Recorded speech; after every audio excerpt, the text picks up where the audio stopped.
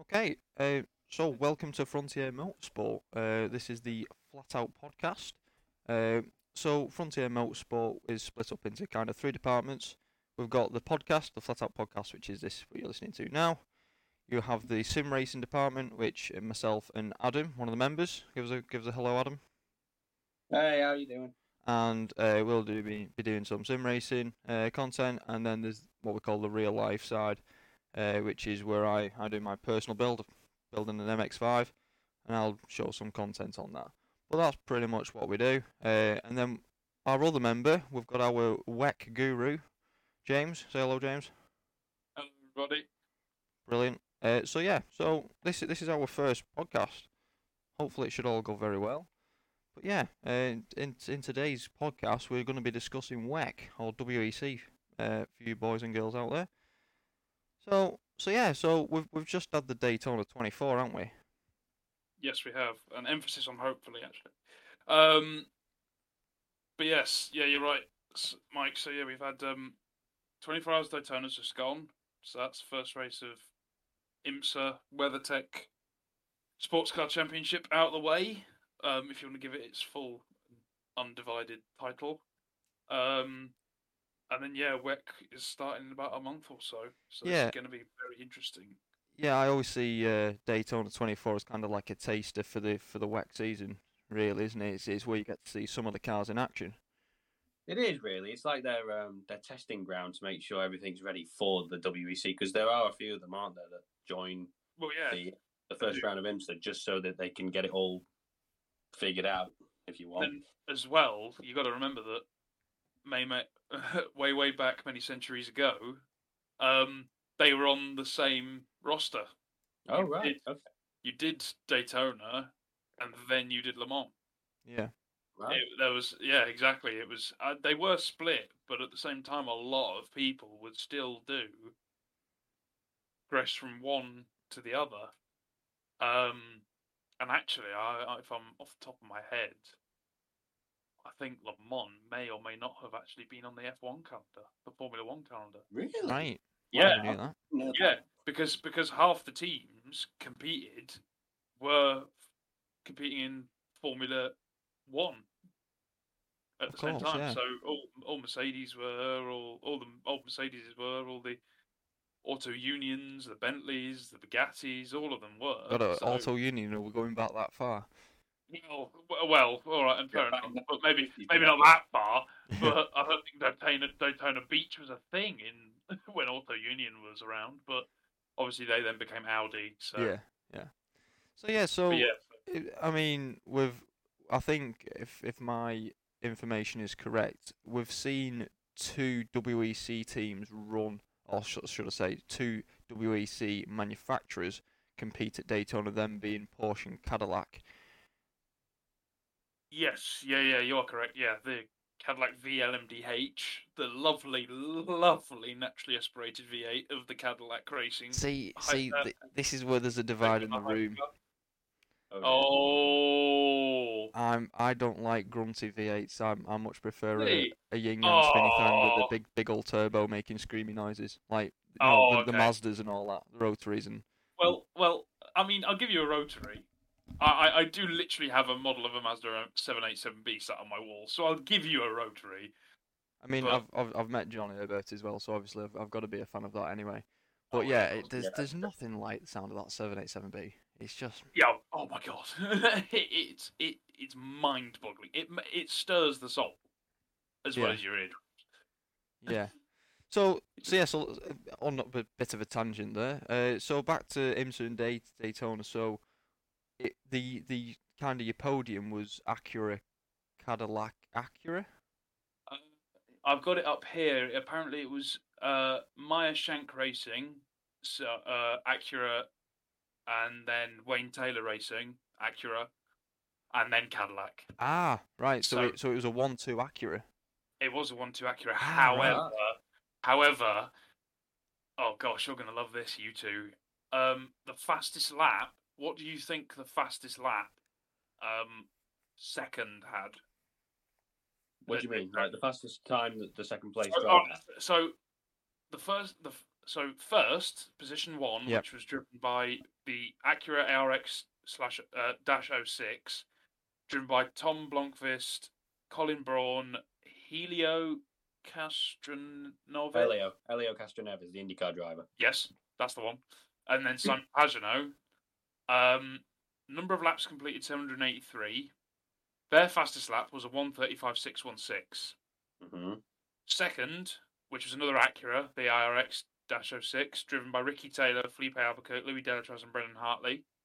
That's a team. Yeah. That team.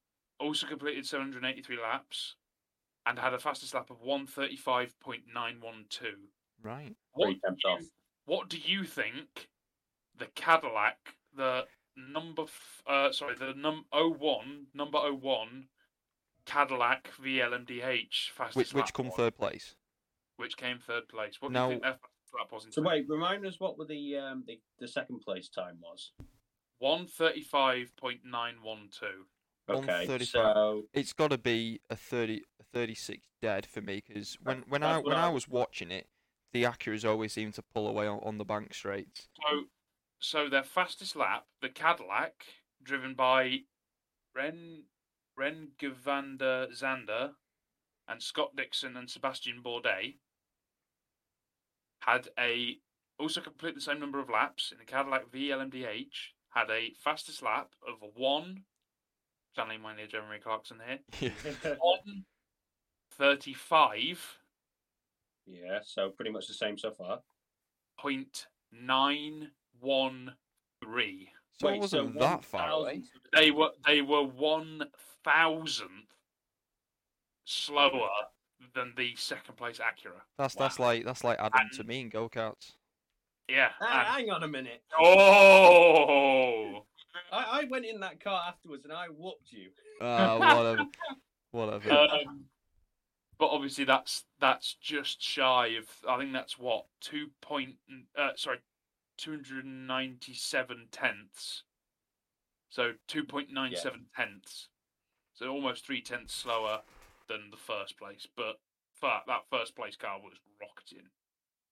Well, Mike, you just said that you believe that the Acuras were faster in terms of top speed compared to the Cadillacs. Yeah, I mean, I felt the Acuras were fast. I mean, even when the Cadillacs were in tow, the Acuras just seemed to pull away, and I don't know what I couldn't really judge the infield section, or the dolphin tail as some people say, but I the whale tail or whatever. Right, I think you are right though. I don't know. The top speed of the Acuras just seems so much better. Yeah. Mm-hmm. That's I mean, if you compare first to third, it is a significant difference. It's 0.3 of a second there, basically. Yeah. So, in terms of that, yes, but in terms of the second Acura compared to the Cadillac, or the first Cadillac, it is pretty close. Yeah, no, So, that's the drivers. I mean, yeah, that's for me, just that. I'd say that's. Do you not think even though the Acuras come 1 and 2, do you not think the Cadillac seem to be more reliable? Well, yeah, that's the thing. The Cadillac was ahead for a really, really long time until they pitted. I think before a safety car came out. Before there was a caution. Okay. So they were ahead, yeah, and then they had to. I think they had pitted again when Acura didn't. Oh, no, that was what happened. Acura got a safety car pit stop just right because they did it lap before a crash, whereas the Acura did it when the safety car was on. So obviously they're all starting to bunch up. That was in the final 2 hours, that wasn't it? It was within the final 2 hours. They lost the lead, I think, within the final hour and 30 minutes, if that. So it's crazy. Absolutely crazy. But yeah, as I say, they misjudged the safety car, so Cadillac had to go in to pit and get a free pit stop essentially. But the problem is that Daytona is a very short circuit. When you think about it, Daytona is not a long circuit. Not really, is it? No, not it's really. 3.56 mile, which, granted, is a decent size Formula One circuit. I was about to say, if we're talking about F1, that's pretty standard, but we're talking about endurance racing here. Yeah, you're talking about endurance racing, where the cars, and also a track which is not that complex. No, it's a very not. fast circuit. It's a very, very quick circuit. You were at full throttle for a very long time. Yeah. Mm. And Yeah, granted, you can get a 135 around some tracks in the UK, and Europe, and whatever. All these Yeah, but it's Formula 1 circuits. probably about three-quarters the distance. Yes. Well, three-quarters the distance, and also, a Formula 1 car can go around the corner a lot faster than a WEC car can. So, Yeah. granted, or a endurance racing car can. So, granted, a Formula 1 car might go around a corner quicker, but they've got more corners. Yes. To complete in one lap than a endurance race has to complete in 4 hours. So, I mean, in X many hours, but they've got more corners to complete in a 2-hour race than they might have, than an endurance racer might have to complete in, who knows, 6 hours. Yeah, I think for me though, the best thing about endurance racing itself is, I mean, we saw it here at Daytona, is the actual gaps between cars. I mean, was it, again, correct me if I'm wrong, James, was it LMP2 or was it the LMH where second and third the gap was like 1/10 of a second or something daft like that? Looking at the 16 thousandths of a second finish. That was LMP2. Oh my god, yeah. So here you go. LMP2, it was 16 thousandths. 16 thousandths. I believe it was. It was second and third, wasn't it? Oh, was it third and fourth? I think it was. No, that was the LMP2 class, wasn't it? Yeah. It was LMP2. It was a win of LMP2. Yeah. Win. And it was 16 thousandths of a second. Well, that's what I mean. It's a 24-hour race, and it's still come down to less than half a second. I'm sorry. I'm a Mercedes Formula 1 fan. Comments come at me all you like. I don't care. But regardless, there will be nothing that tops that feeling. Like winning by that much. Granted, you could be Lewis Hamilton on the final lap of Abu Dhabi 2021. Yes, I've brought it up again. Shut up. Don't bring that up. No, well, I have to. But granted, that's disappointing, and you've lost it on the final lap. But racing for 24 hours straight, and going over the line in a photo finish where you're separated by 1.6 hundredths of a second. You can't even blink that fast. No, I mean to look at your standard F1 race, if we pick a random event, the races are usually an hour and a half long, aren't they? And the leader, whether it be Lewis or Max, are usually ahead by over 7 seconds, over an hour and a half, not 24 hours. Yeah, and depending on the strategy situations as well, it can be even more. But even your podiums for other classes, there's so close. I mean, to be on the same lap is amazing.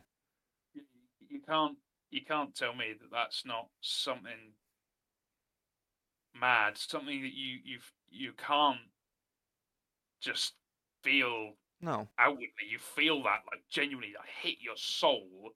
The fact that imagine being those drivers, you race for 24 hours, and it comes down to the final lap. It comes down to the final lap, the final turn, and let alone the final. I want to say the final 30 centimeters. I thought you were going to say straight. Yeah, well, the move basically come from the bus stop chicane. I turned my camera on with I've got just tape measure sat next to my desk because obviously I'm an engineering student. And I've literally just put up like 30 centimeters, just like on this tape measure. Separated it. That's it. That's 30 centimeters at what speed? 30 centimeters at nearly 200 mile an hour. Yeah. But 190 mile an hour, if not more. And like, it's mad, I think. You what? you what? But it's also like it's just as we were saying, like Formula 1, an hour and a half racing.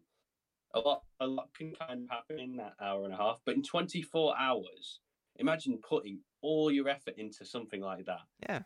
And then having it, in this case of the second place LMP2 driver or team, you've lost it all after all that hard work by 16 thousandths of a second on the line. Yeah. They were into that last lap. Oh yeah. I'm trying to find which who it was. It was I'm pretty sure it was the Orica LMP2, driven by James Allen. Oh God. And then it was Ben Handley was second. Yeah, Ben Handley was second in the CrowdStrike Yeah. racing. Yeah. So here it is. It's a 1:30. Oh, this is interesting. No. Sorry, no, that's the fastest lap. Sorry, no. Yeah. No. That's interesting. That is interesting though, because the first place car was 3/10 slower, fastest lap. Yeah, that's strange. Second place car. Consistency though. Yeah, this is it. This is it. This is the other thing about the like world endurance compared to Formula One. In Formula One, you always want to be the fastest person. Yeah. But in terms of an endurance race, consistency is a lot more important. Yeah. Well, as BMW found out, I mean, can we just move on to that for a second? BMW had a shocker. I've got the IMSA results here, and can I just point out that there was 61 cars competing, and in 48th was Connor Di Filippi, Nick Yeloli. You might have butchered them names, but we move. Yeah, if those drivers are watching this, I do apologise. Like, you guys did a sterling job, but that car was not under you. I do apologise. I mean, didn't one of the BMs have issues in quali? I know, obviously, one tapped to wall. I think. Oh, I think so. I think it might have been the same car that was tapped to wall had the issues. Did only one car start, or did they both start? Because I remember I turned the race on very early, and the BM was already last place. I think they may. Oh, did they start one from the pits, which never come out? I couldn't say. They might have done. But obviously, I don't know if you can. Oh no, you can start. Oh no, that's it. So basically, because endurance racing does a rolling start, because there's that many cars on track. Yeah. You have to wait for them to do the entire. First lap, yeah. The entire. Well, no, not the first. Is it the first racing lap or is it the formation lap? I thought it was the formation lap. Oh, I don't know. Anyway, I know. I think it might be the first racing lap because I saw the. Yes, no, it is the first racing lap because in Le Mans 2020, I remember this.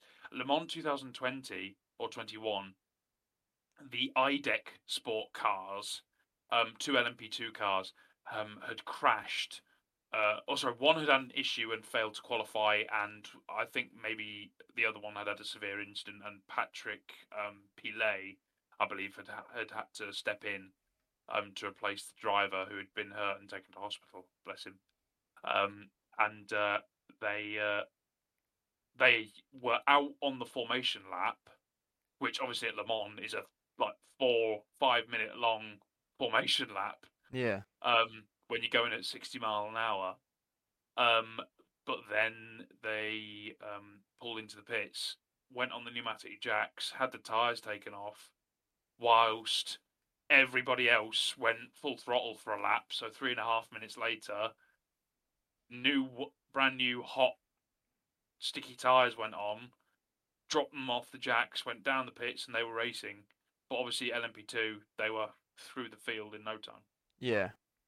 Yeah, So what was the crack with BMW then? I think that may have been, as you say, they may have started from the pit lane. But then they mustn't have been out long because they were still behind all the GT cars after the first hour. Oh, you see, that's interesting though. Their fastest lap, that 48th place BMW had the fastest lap of a 1:36 dead. So it's not far off the leading pace.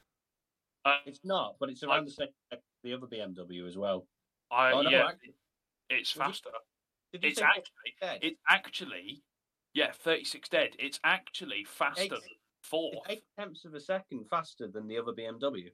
It's 0.8 faster, but also in a fastest lap, if it was a 1 lap shootout with that lap time around Daytona, it would have actually placed fourth. Yeah, but like we say, the biggest thing is consistency, which obviously it didn't go their way. Yeah, it's because you can set as many fastest laps as you want, but the point is that if you're not going to be consistent, you cannot survive. Mm-hmm. And again, I think this is a perfect example. BMW set a pace, or sorry, a lap time which is capable of a third, fourth place finish, and they've not finished. They finished 40th. It's Well, you can't Well, really class that as a finish. no, but I know what you mean. It's exactly as you say. Their pace was great, but obviously there's teething issues there still. Oh damn! I've just seen the fact that one of the Ferraris can. Oh wait, is this a Ferrari that crashed? Oh boy. Was it the number? Oh, in the Was it the GT program? Was it the number 47 Ferrari 296? Yeah. I don't know. It's saying it had 44 laps completed. Oh, That's the bit tragic. which let's be honest is the first half an hour. At 1 minute Yeah. 30, you're talking half an hour. I mean, the next Well, one was 89, and that was an MP3 car, which I think crashed. That must have had a serious crash. So how Yeah. many laps did the BMW complete then? What that last 48? place the 48 that completed 652 laps. So that was a runner. It can. Yeah, it was running. It was running at the finish. 652, and 703 laps were completed in total by the leading car. How? Yeah, no, they were all running. They were all running by the end. Because every time I looked, that BMW was near enough at the back of the pack. So I don't understand. I mean, Unless it it may only have- started 20 laps into the race. I mean, it may have Oh, it may sorry. have just had issues. It may have just had actual mechanical issues. So it had to be repaired. Because obviously you're allowed to repair in endurance racing. I think. Oh yeah, of course. To the end. If it's as long as it's more than 3 hours to the end of the race, then you're allowed to repair it. But if Yeah. it's less than 3 hours, you can't. Yeah. Depending on the severity of the incident. Right then. So anyway, apart from that, we've discussed obviously Le Mans hypercar group. We've briefly talked about the LMP2 shootout at the end. Was there much excitement from the LMP3/GT classes? As far as I'm aware, I couldn't tell you. However, in GTD, so Grand Touring Daytona, as it's called now, Yeah. which is essentially your GTE class in WEC, I believe it was the WeatherTech AMG had a fantastic result. They were absolutely over the moon. They had a fantastic result, the WeatherTech boys. I'm trying to see if I can find it now. GTD Pro, yeah. Jules Gounon, Maro Engel, Cooper McNeil, and Daniel Junkadea. Or Junkadea, sorry, Junkadea. They had a sterling performance. Because that, I believe, is maybe Mercedes AMG's first endurance win for a long, long time. What, including, I was going to say including Le Mans, but Le Mans always been Porsche or Ferrari, hasn't it? I mean, they did compete. Mercedes yeah, but they didn't take a win though, did they? Yeah, they did. Did they? What year? Yes, they did. Hang on a minute. I want to say 1990. So it's been a while. It's been a long while, but I'm pretty sure it was about 33 years now. Yeah. Hang on a moment. I've got a picture of this somewhere because I really want a picture of it. Oh no, sorry, I'm wrong. 1989, Sauber C9 Mercedes-Benz. Wow. Isn't that the one that flipped? I was going to say that's. No, that's the CLK. Oh, okay. Right.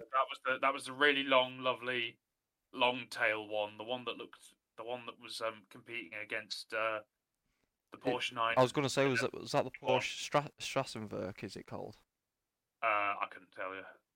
All I know is it's called in 1998 it was the Porsche 911 GT1. Yeah. Which is the really long, lovely, long tail version. I believe that the CLK GTR, the Mercedes CLK GTR flipped, the one that took Mark Webber actually upside down, even though he's Australian. I was going to say there's a lot of jokes about that, saying what it means to be from the down under, and it was just videos of. It took Peter Dumbreck for a spin as well, I have to say. Yeah. It was Peter Dumbreck and I think it was Peter Dumbreck, yeah. Have you And, have you seen that video where they say going back to the Mark Webber one, where they say Mm. about you can drive F1 cars on the roof of a tunnel if you go fast enough, and it Oh, says we the only checked that reason out. Mark Webber was not able to achieve this is because he wasn't in a tunnel, and it just shows you a picture I of him mean, like flying upside down. I mean, yeah, I'll give you that. You're not wrong. But yeah, so but you know, Mercedes, I believe Mercedes AMG had a sterling performance, and I think they actually took the win in the last hour as well. Mm. They took the lead within the last hour from. Which I again is want to phenomenal. say- Yeah, yeah, they took it. Oh, they actually took it from Corvette. They took What it were they from. pushing at that time? They were pushing. Well, GTD Pro. They were pushing. Well, fast laps. Oh, they were almost a second off a fast lap pace. Wow, that's a lot. Yeah, But but a again, second a lap over 24 hours. yeah. I mean, a second in the fast lap down. They were a second down in fast lap. So But who knows? still, that shows that the car can run at a high speed, even when it's not being pushed to its absolute limit. So Yeah, I yeah. also believe that the Corvette. I think it was a pit stop thing. It was not a. I don't. This chart I've got here does not show me the gap, but I believe that the Mercedes AMG overtook them in the pits. It was not an incident. The Corvette was not found to be illegal or disqualified. It was simply um, a pit stop overtake by the Mercedes, and the Mercedes did not wait around. I No. think the Mercedes may have overtook it as it was coming in the pits, so it was all guns blazing. They were round and almost gained a lap by the time that the Corvette had come out from a set tire change and a fuel up. Only if And a driving Mercedes F1 team were that good at pit stops. change. That's for another video. That's for Yeah. another video. Yeah, Yeah. F1's not started yet. we'll Yeah. talk about their grinding business another day. Yeah, I was gonna say just on that, we will be obviously doing another podcast after the what do we call it? Practice session? Pre-season testing. Pre-season testing, yeah. We're going to be doing a podcast after there where we're going to discuss obviously the liveries, the changes of drivers and principles and all the rest of it. Introducing folds to Red Bull. That's a big thing coming up. But yeah, like I said, that's for another video. Also, Red Bull's new catering service. Well, Ah. apparently the catering's not as good this year because they've not got the budget. But Yeah, they've got $8 million less. yeah, yeah. Well, it wasn't good enough for the F1 president to turn up to the car release, was it? Anyway, we digress. Anyway, yeah. We do This digress. is not the F1 video. So anyway, you know, Yeah, just go on. Oh no, what was you saying? No, I'm saying, is there anything else regarding IMSA and Daytona which we haven't? I think we've covered pretty much Quite everything happy in the to race. see, yeah, I mean, quite happy to see that first and second. First and second of IMSA GTD, so essentially their GTE, their lower class of GT cars, was won by good old Heart of Racing Aston Martin Vantage GT3. Love it. Come on, Aston Martin. I'm a very, very large Aston Martin fan, viewers. But just so that's you know. not because of favouritism, is it? Good comment. Just say impartial. Just say you're impartial. Yes, impartial. Impartial. Yes. Yeah. And yeah, another Aston Martin Vantage GT3 in second place for GTD category, and then quite surprisingly, McLaren 720S GT3. Didn't see that Oh coming. wow! Yeah, so that was Inception Racing. But may I just say, I don't know if this will segue into what you want to say next, Mike. That's quite interesting to see. In terms of Le Mans. In terms of World Endurance Championship and Le Mans going forwards, because next year we're not going to be in GTEs anymore. We're going to be in GT3s. Yeah, but again, correct me if I'm wrong, but have they said? I mean, obviously we'll discuss this in a minute. But have they said about there's going to be almost like a kit for the GT3 which they can fit for Le Mans? I am not sure about that, but because I think that for Le Mans in general, yes, I believe that for Le Mans, yes, they do have a separate aero kit because I think all cars do, because that Mulsanne straight and the Porsche straight are so long and so flat, you do not want drag. No, I think for the So rest of the they're WEC basically rounds, it's fit. just a standard GT3, isn't it? Obviously, Yeah. from next year. Yeah. All the and also the kit you hardly recognise. You hardly recognise a difference. I believe it's different aero geometry, and that's it. Because you don't want great big downforce. You want lower downforce while still maintaining. And also, some of the corners at Le Mans are just harsh braking. Yeah. And then you get around them. You don't necessarily need downforce. No, Because, there's only the Porsche curves which are kind of a high speed, apart from the kink at the end of the Mulsanne. Yeah, kink at the end of the Mulsanne straight, but obviously that's going into a braking zone, so you're actually going to end up braking into it anyway. Yeah. So, aside from that, it's not really an issue having downforce to go around a corner really quickly. LMP1 cars, LMH cars. Oh, dearie me, that was a throwback. LMH cars can manage it because they're LMH cars. They are aerodynamically fantastic. Yeah.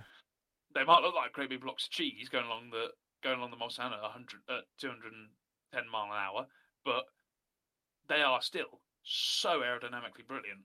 Yeah. It's unbelievable. Sometimes they do put Formula 1 cars to shame. And I know that's probably going to get me shouted at. We'll talk about that in another one. But yeah, I'll tell you what then. We'll move on to kind of the World Endurance Championship this year and so on. So the classes, they're changing. Yes, obviously not necessarily this year, but they are changing. Yes, they are. The times are indeed changing. Yes. So as you say, we've obviously got LMH, LMDH. We've had that for 2 years now. I want to say. So. I think that's 2. I think it's 2 years. Yes, 2 years.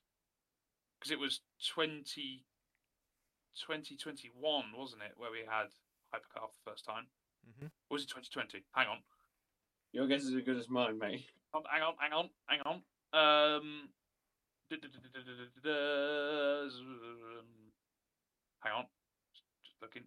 looking. Well, it was the big development of the GT. Obviously, all the big manufacturers are moving over to the LMH category as well. That's been massive. But we'll talk about. Yeah, I mean. Oh no. As you're saying, well, yeah, I believe that it's been 2021 or 2020 when we had Hypercar start officially. Yeah. And granted, because a lot of teams, well, obviously COVID in 2020, it cost a lot of people a lot of money, and it was actually quite crazy that we actually even managed to have races in 2020, especially when you have to consider how much money you got to lay down for a category like that. Which makes me think, it was 2021. Oh, yes, no, it was because we had the super season. Yeah, so basically, just to clarify, in 2019, the World Endurance Championship was doing their regular season, but then when COVID hit, they decided they would make it a super season.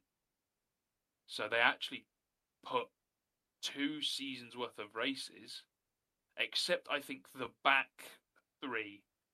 So they did, I think it was Silverstone, 6 hours of Silverstone, Spa, Le Mans, Fuji, stopped, and then did, I think it was at that time, Spa again, Le Mans again, and then they did the rest of the races. So that would have been Fuji, Monza, Bahrain.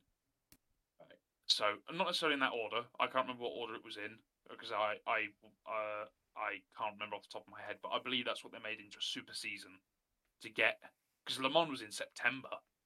Yes, it was much later than normally was. Yeah, which is quite strange for Le Mans. Really, there was a big difference in terms of conditions because obviously it's going to be a lot colder. Oh yeah. 2020 was a very wet race. I think it didn't. They had an extra formation lap, I think. I mean, it's France in autumn. Yeah, I mean, says it all, doesn't it? Yeah. You don't need to know much more. But yeah. So it was quite crazy. But yeah, no, it was man, what? I mean, it was fair to say what a crazy couple of years it was then. But yes, so now getting back on point. Sorry, Mike. That's fine. Getting so now we're at a point where manufacturers have spent their time looking into it, weighing up whether it's viable, leading up to the 100-year anniversary of Le Mans, which is going to be huge. Yeah, for this I think we're going to sport. discuss that later on. But yeah, it's going to be absolutely massive this year. Yeah, crazy. Yeah, but suddenly now we've got loads of manufacturers in the top class because it's cheaper, for one. So LMH is actually cheaper than LMP1 was. Wow. There's actually a lot of freedom, considering, compared to Formula One. That's another thing. Well, yeah. Well, genuinely, it's like... No, right. What are you going to say? Oh, no, I was agreeing with you. Oh, yeah. So there's like more freedom than Formula One. So it's like granted, not in terms of like spectator, from a spectator's point of view, but as in like, for instance, you can use whatever engine you want. Yeah, the regulations are more free. Exactly. There's a lot more for you to develop and have a look at. And if you know that something works, you can use it. You don't have to adhere and put the money down to get something you know may not work to work. Well, I mean, look at Peugeot this year. I mean, we'll talk about it later on, but they're not running a rear wing. Exactly. They But they did that last year, and it worked really well. It works. It really works. But it's like Toyota still run a V4. Yeah, they run a V4. What litre is that? I think it's 1.6 litre. Really? Wow. So same litre as a Formula One car. Same litre as a Formula 1 2 cylinders less. Yeah, I think it's a V4 with a hybrid, produces 1,100 horsepower. Wow. Yeah, puts that into perspective for you. So, yeah, it's quite crazy. I think that's what they still do. I know that when they were doing the LMP1, that's what they were doing. Is the hybrid system front wheel drive and the petrol rear wheel drive, or am I having a bit of a dreaming moment? What they had that? You're right. So under hybrid, it's all wheel drive. And to make things better, getting onto the fact that now we've got manufacturers in, I actually believe that off the top of my head, Toyota, Porsche, Cadillac isn't.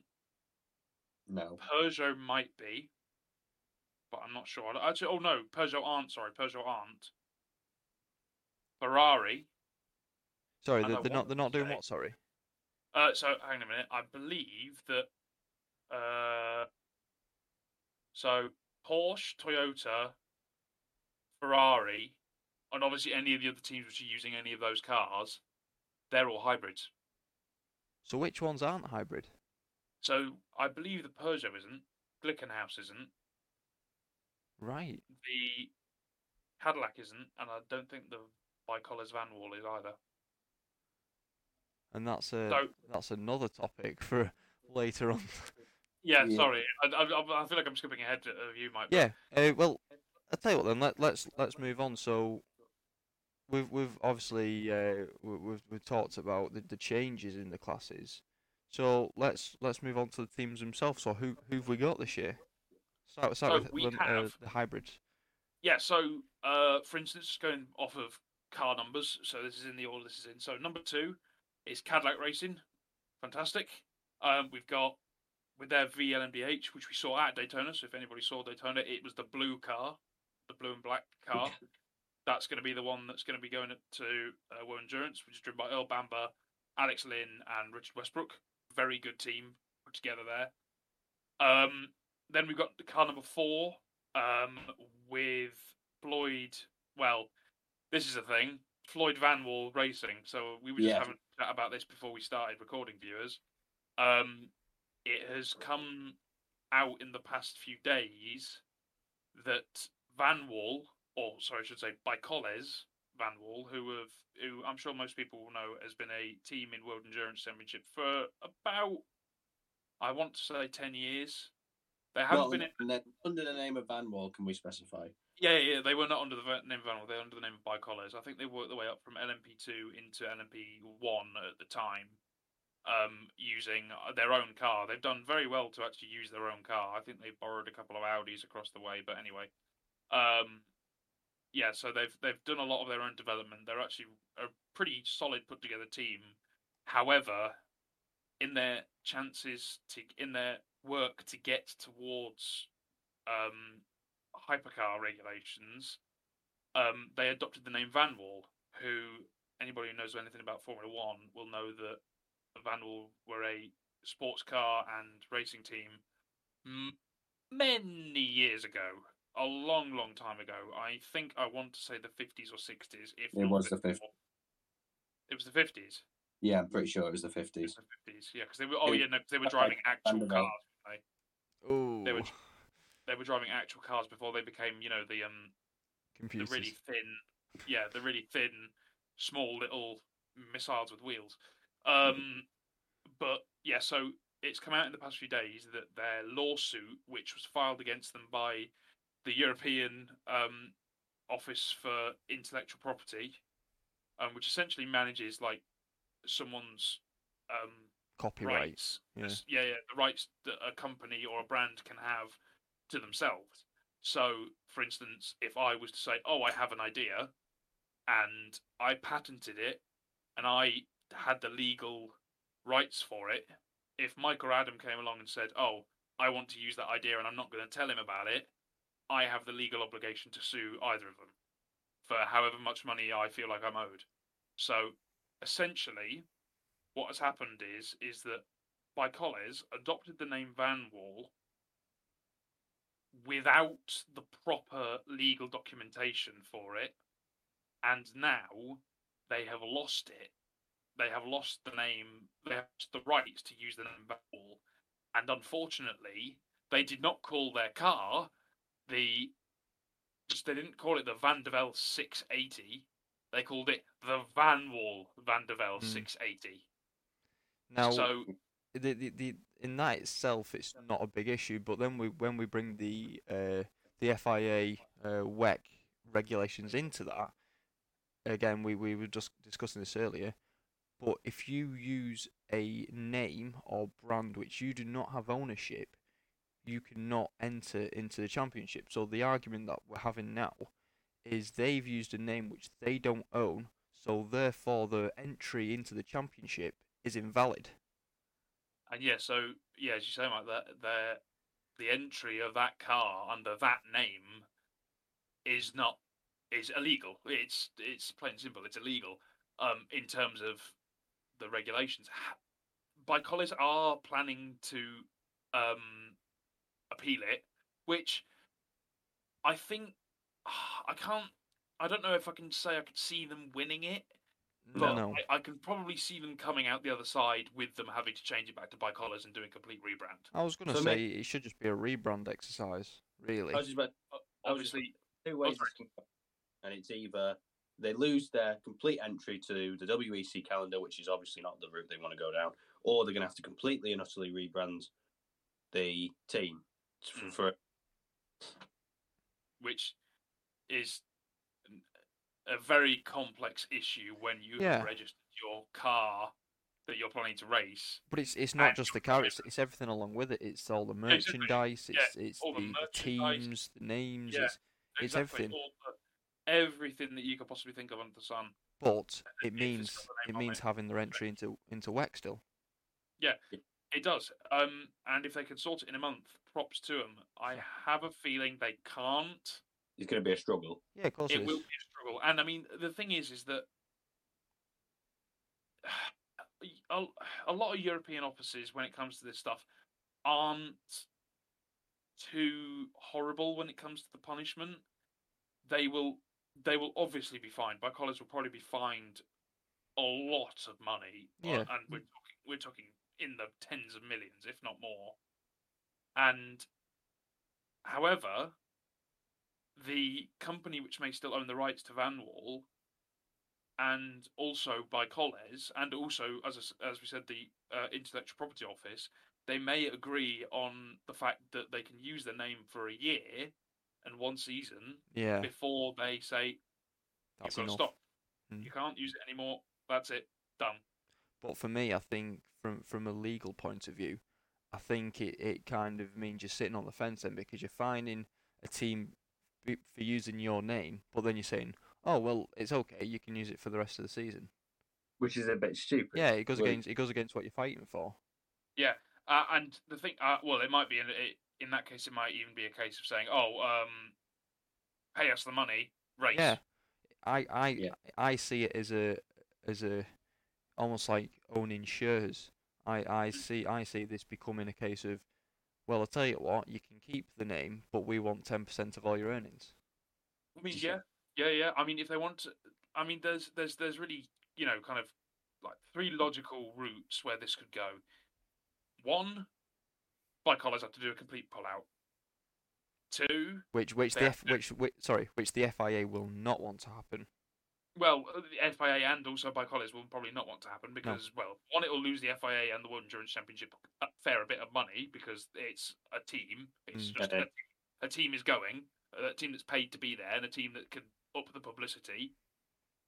And then, yeah, and then Bicars obviously won't want to because they're wanting to do it. They've put the money down. They want to see the rewards for it, and they want to give it a go. course. So there's nothing said they can't get it done and can't win. The biggest year of WEC when it comes to the hypercar category. They would be missing out on the history, really.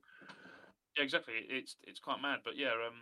So yeah, they've unfortunately that's what's happened to Bicollis Van Wall. So we will have to see. It will probably come out at some point, Yeah. but we will just have to wait and see for that because no one has any idea. Bicollis haven't said anything. The FIA haven't said anything, so we have no idea. As people who are interested, we have no clue. Yeah. Like I said, Usually with these sorts of things, it will be announced the week before we start, because then they'll have gotten the green light to put their stuff on a truck and send it to Sebring. We're not that far away now, are we? We are not far away at all. The 11th of March, it's not far at all. So yeah, we'll see. But yeah, no, sorry. Sorry to get off topic, but yeah, no, I'll just say so. Yeah, so if Bicolles are participating, their Van Wall Van der Velde 680, their car will be driven by Tom Dillman, Esteban Guerrieri, and Jacques Villeneuve. So Villeneuve being a big one. Villeneuve being a big one. Who obviously a name we haven't possibly heard for a long time. In Formula One circles, obviously Jacques Villeneuve. I want to say 1997 champion, 1997 champion. Who has dabbled? He's not stopped racing. He dabbled a bit in, I believe, Euro NASCAR and a few other things. Yeah, they always do. It's almost like a retirement hobby at the end of the day, isn't it? Yeah, exactly. So yeah, he's knocking around. So yeah, he's going to be back. Then we've got, lo and behold, ladies and gentlemen, numbers 5 and 6, Porsche Penske Motorsport. Now Porsche coming to top class.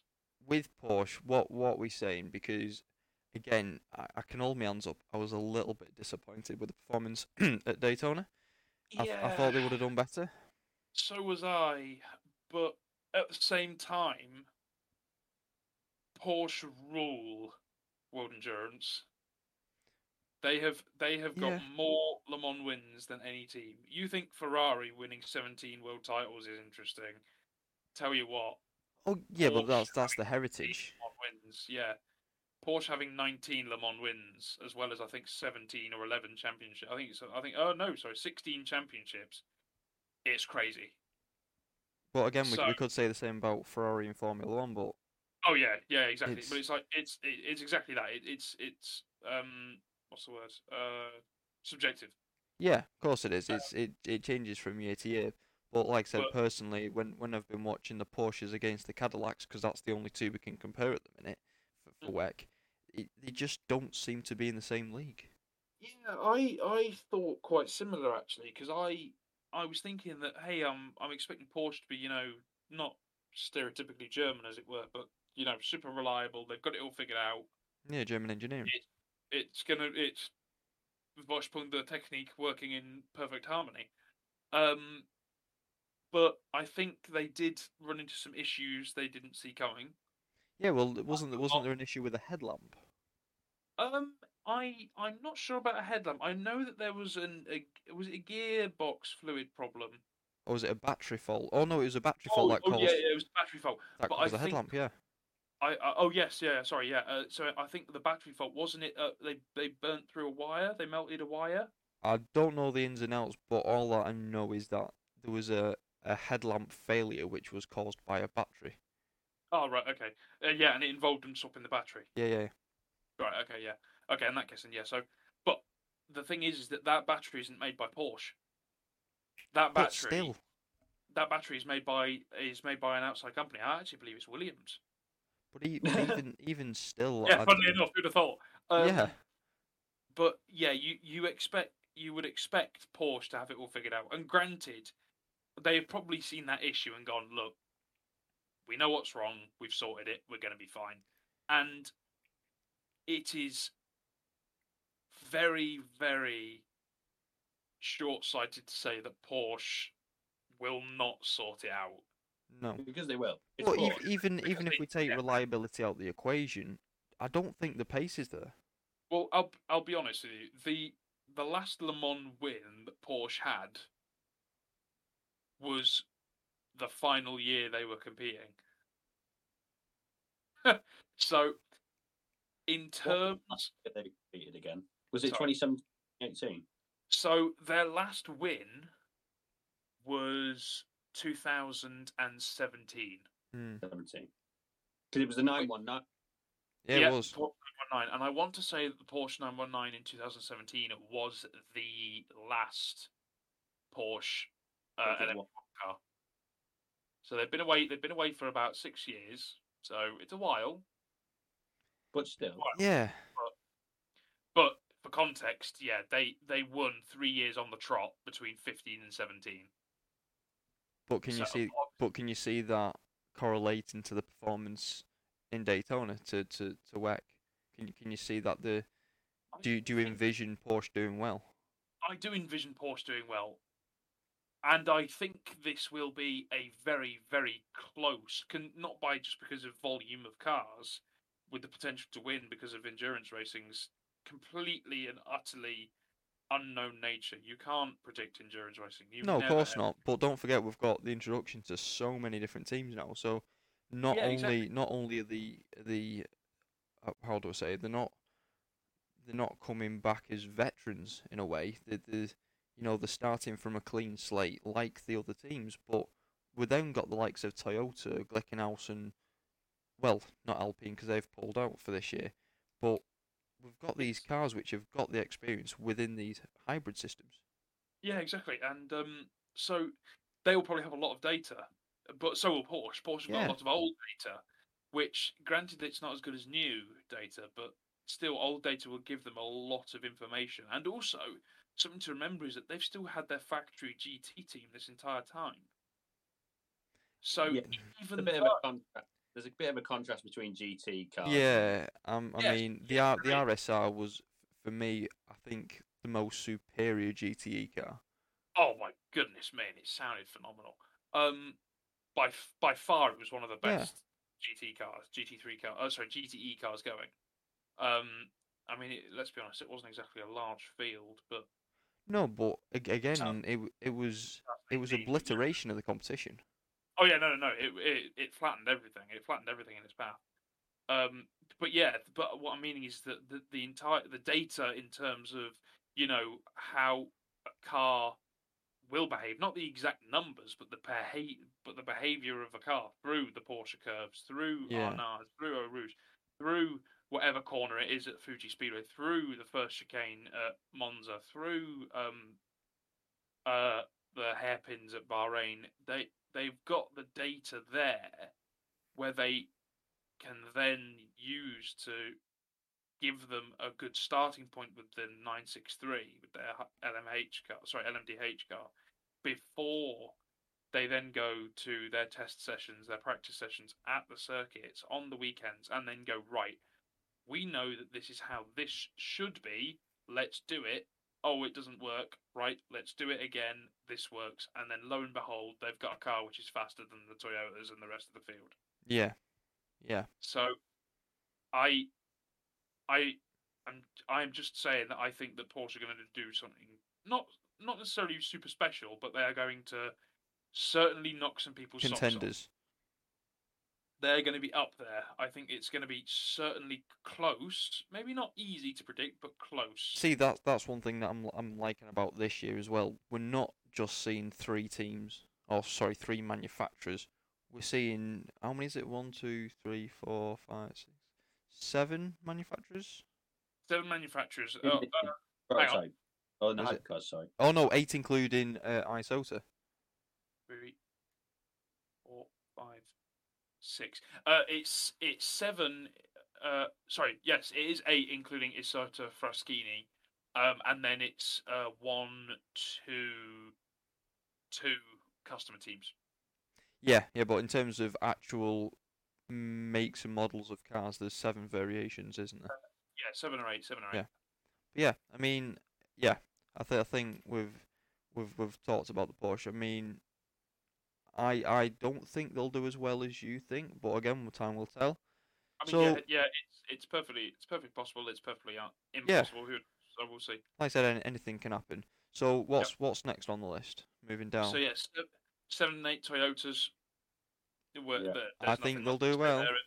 Yeah, I mean, they have Top of the game. certainly not done badly in the past years since they've used it wisely. Especially the Brendan Hartley team as well. I think they'll do well. Exactly, yeah. Toyota Gazza Racing number 8, Sebastian Buemi, Brendan Hartley, Rio Hirakawa. Absolutely incredible team that they've got there. That's the number 8 car. They're going to be the ones to watch. I know that Mike Conway, Kamui Kobayashi, and Jose Maria Lopez, they're good, but I tell you what, that number 8 is phenomenal. That number 8 runs. It is very close, though, the competition. I mean, there's not been that much of a difference between the 7 and 8. No, it's really, really close, which is what is the thing. And obviously, because there's only been X many manufacturers in WEC for the past 3 or 4 years, they have traded wins essentially. Yeah, of course. But oh dear, sorry boys. Oh, excuse me. So now we move on to Jota.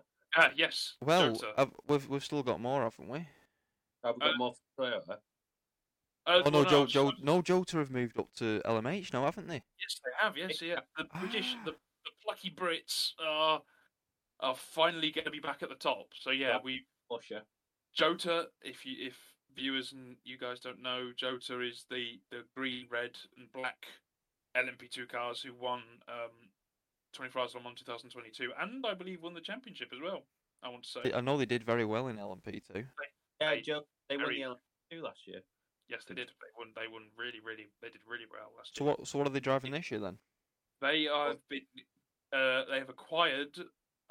I don't know the specifics, but they have acquired a Porsche 963. Oh yeah, of course, because there's is it 2 works and 2? Yeah, so there's two works Porsche teams. So there's Hertz Team Jota, run out of the UK, and then there's Proton Competition, who are much more acquainted with being Dempsey Proton. So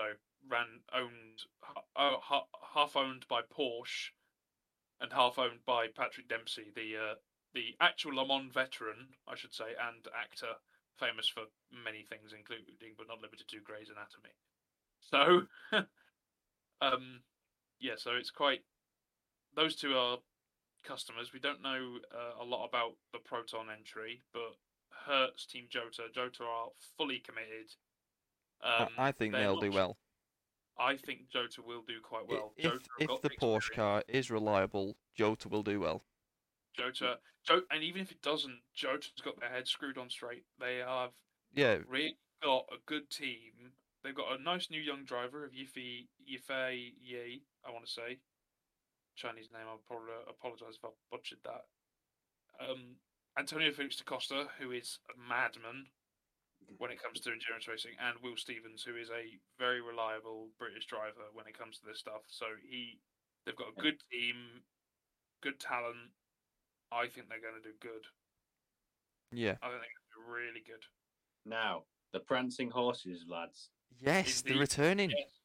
Yes, the good old cars in red. I wonder what color. Well, no, we know what color it's going to be.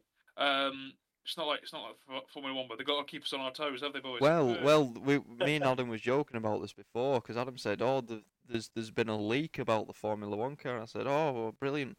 So what have they said? He said it's going to be red. I was like, "Oh, well, Plot twist, it's yellow. it'd be nice." But yeah, well, indeed.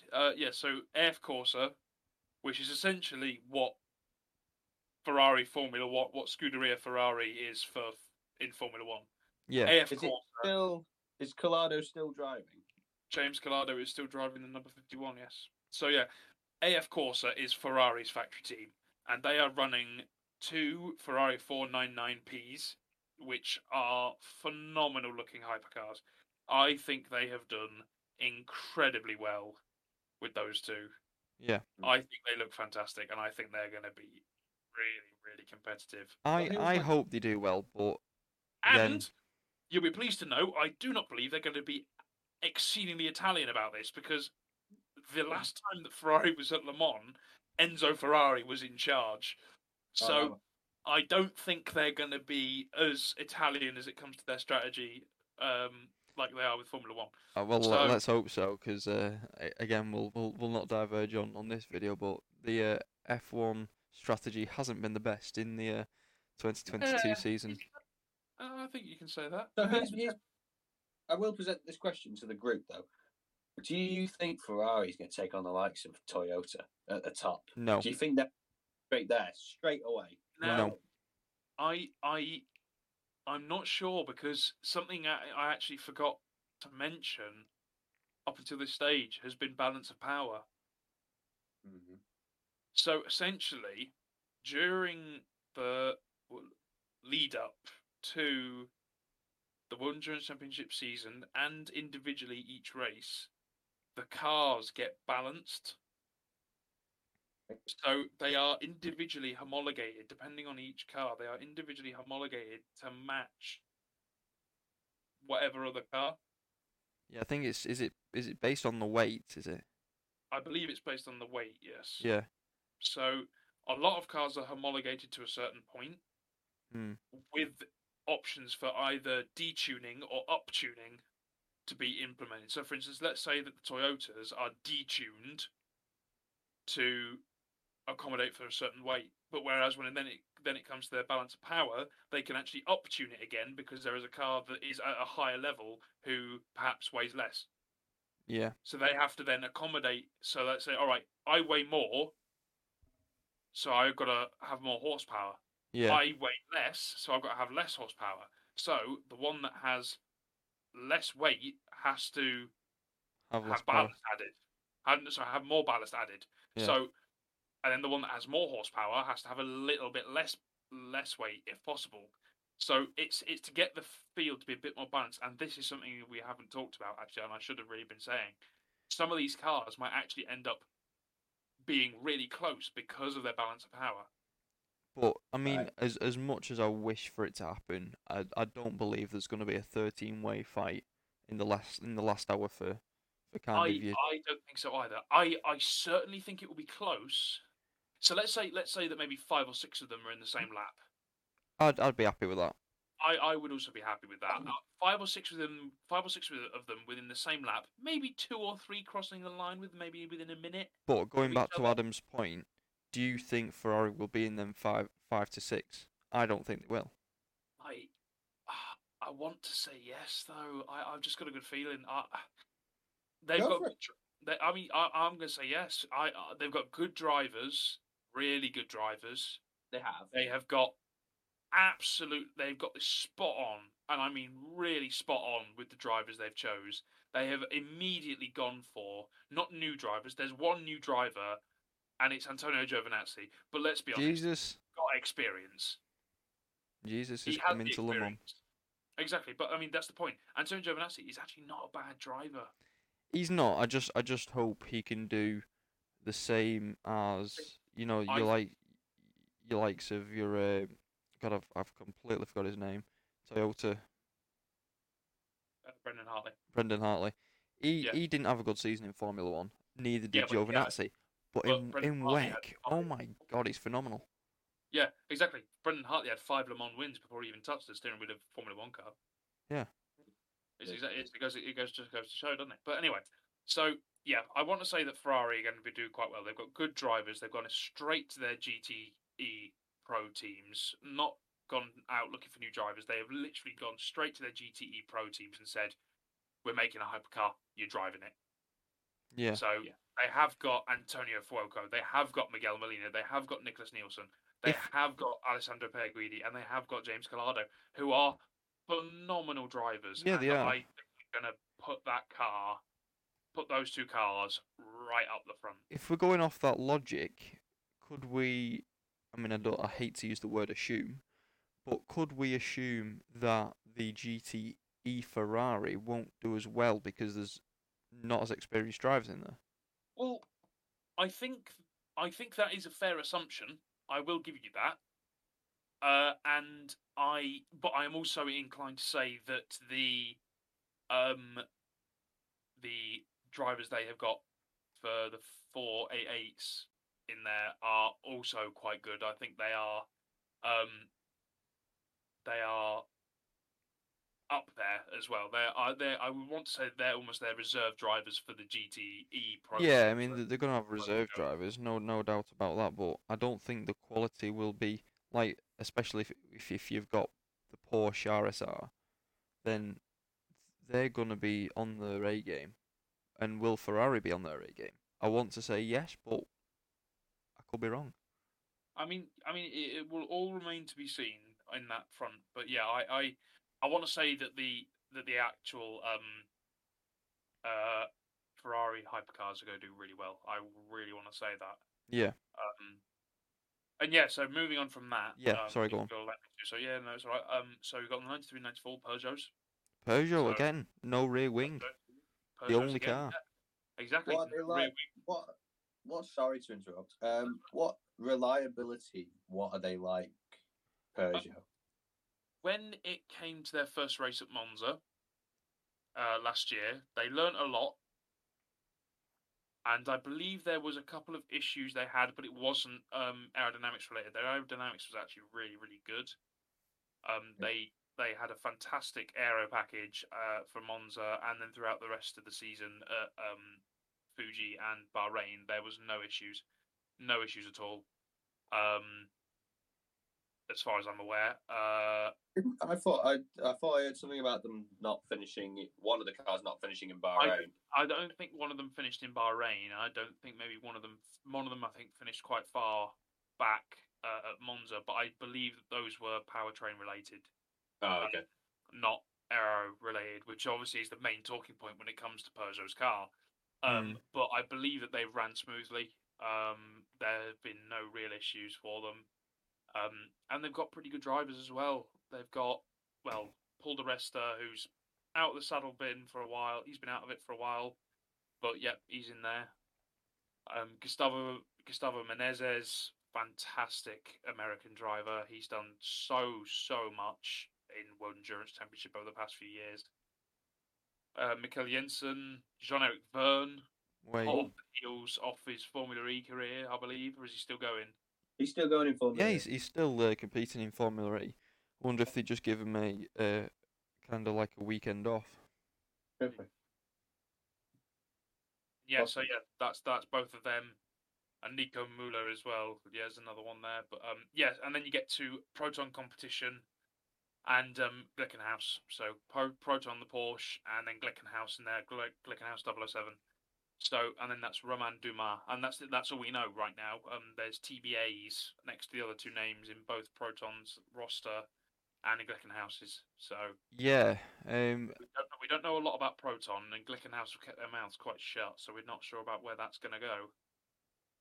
Yeah, I mean, what's our again assumptions on Isotta? Do we think they will make Le Mans? I know obviously they're competing in Monza. Yeah, it's sort of Fraschini. There is several rumours, and I believe the team has stated that they're going to try and get to to Spa. Yeah. They're going to try and get to Spa, so it's not too far away. I believe it is. One moment. That's the 29th of April. So they got a while yet, 2.5 months. So nearly 3 months almost, to get there. So they've got plenty of time. They're actually making pretty good progress, really, really good progress, and they're only going to run one car. Yeah. They're not running more than one at this stage, but I believe, having seen something about their Instagram the other day, they have actually got the entire chassis of the car complete. And I believe they were saying something on the lines of the brakes, the engine, and the hybrid system are all in. Yeah, I think there's only another two teams which were running one car, them being Van Wall and Glickenhaus. Am I correct? Yeah, Glickenhaus is only running one. And Yeah, Jota and Proton are only running one as well. But yeah, and Cadillac as well. Yeah. Oh yeah, Cadillac. Yeah, of course. But yeah, so yeah, it's going to be quite interesting to see what Isotta do. I don't know a lot about Isotta as in terms of their history. So that might be one to do a bit of a Google on. But we will certainly see, and it will be quite interesting to see if a privateer kind of private manufacturer, will get up there and wreak some havoc. But we shall see. well, if we're on about the hypercars, we have heard rumours. Yes, we've heard some rumblings. Yes, we've heard rumours that United Autosports might be joining the hypercar category by the end of 2025. Did we hear? Yes, so at the beginning of the 2025 season, we've heard, Mike, that United Autosports Right. are planning to join the World Endurance Championship top class. Now, would they replace the LMP2 teams with that? Ooh, That's an interesting question. which we don't have the answer to. Which we don't have the answer to, but I'm inclined to say they would certainly keep one. Right. Okay. Whilst if they were going to run an LMH, they would probably still run a LMP2. Yeah, because that's the bread and butter, really, isn't it? It's It what is they their like. bread and butter. It is. They are quite set on LMP2. They've done very well. However, we have heard that they are planning to enter top class Le Mans. That'd be exciting. Sorry, top class World Endurance Championship. But do you know what that also means? Go on. When you take into account the fact that a certain American businessman who owns McLaren, Zach Brown, has said that McLaren entering the World Endurance Championship in either LMH or LMDH is a matter of when, not if. Of course, because the Extreme United Autosports car is a big partnership, isn't it? Is with Andretti, isn't it? United Andretti. Oh, of course. No, yes. What am I thinking of? No, Zach Brown's done it with McLaren, but I'm pretty sure United Autosports are also part of the Extreme E as United Andretti Autosports, I believe. Yes, they are. You're right. Which am I on about? Unless it was it IndyCar or something like that? I'm thinking there was a partnership between Autosport and McLaren. United Autosports. I don't think there is yet. But the fact is that Zach Brown owns both United Autosports. That's it. He owns it. Yeah, of course. Co-owns. Is it Richard Dean? Yeah. So Richard Dean and Zach Brown co-own United Autosports. Yeah. And Zach Brown treats United Autosports as his own personal playbox. Yeah. So that he keeps a lot of his race car collection there. Yes. United Autosports keep a lot of them in running condition for various things. So, for instance, they have a lot of Indy cars there. They have a lot of Formula One cars there. Yeah. So one example, if anyone remembers the bet Ricciardo made with Daniel Ricciardo from Formula One, McLaren driver at the time, made with Zach Brown about racing classic NASCAR at COTA. The tooth, it was, I can't remember what year it was, but Dale Earnhardt Sr.'s yellow and blue NASCAR, that is one of his little toys that he keeps Just So Right.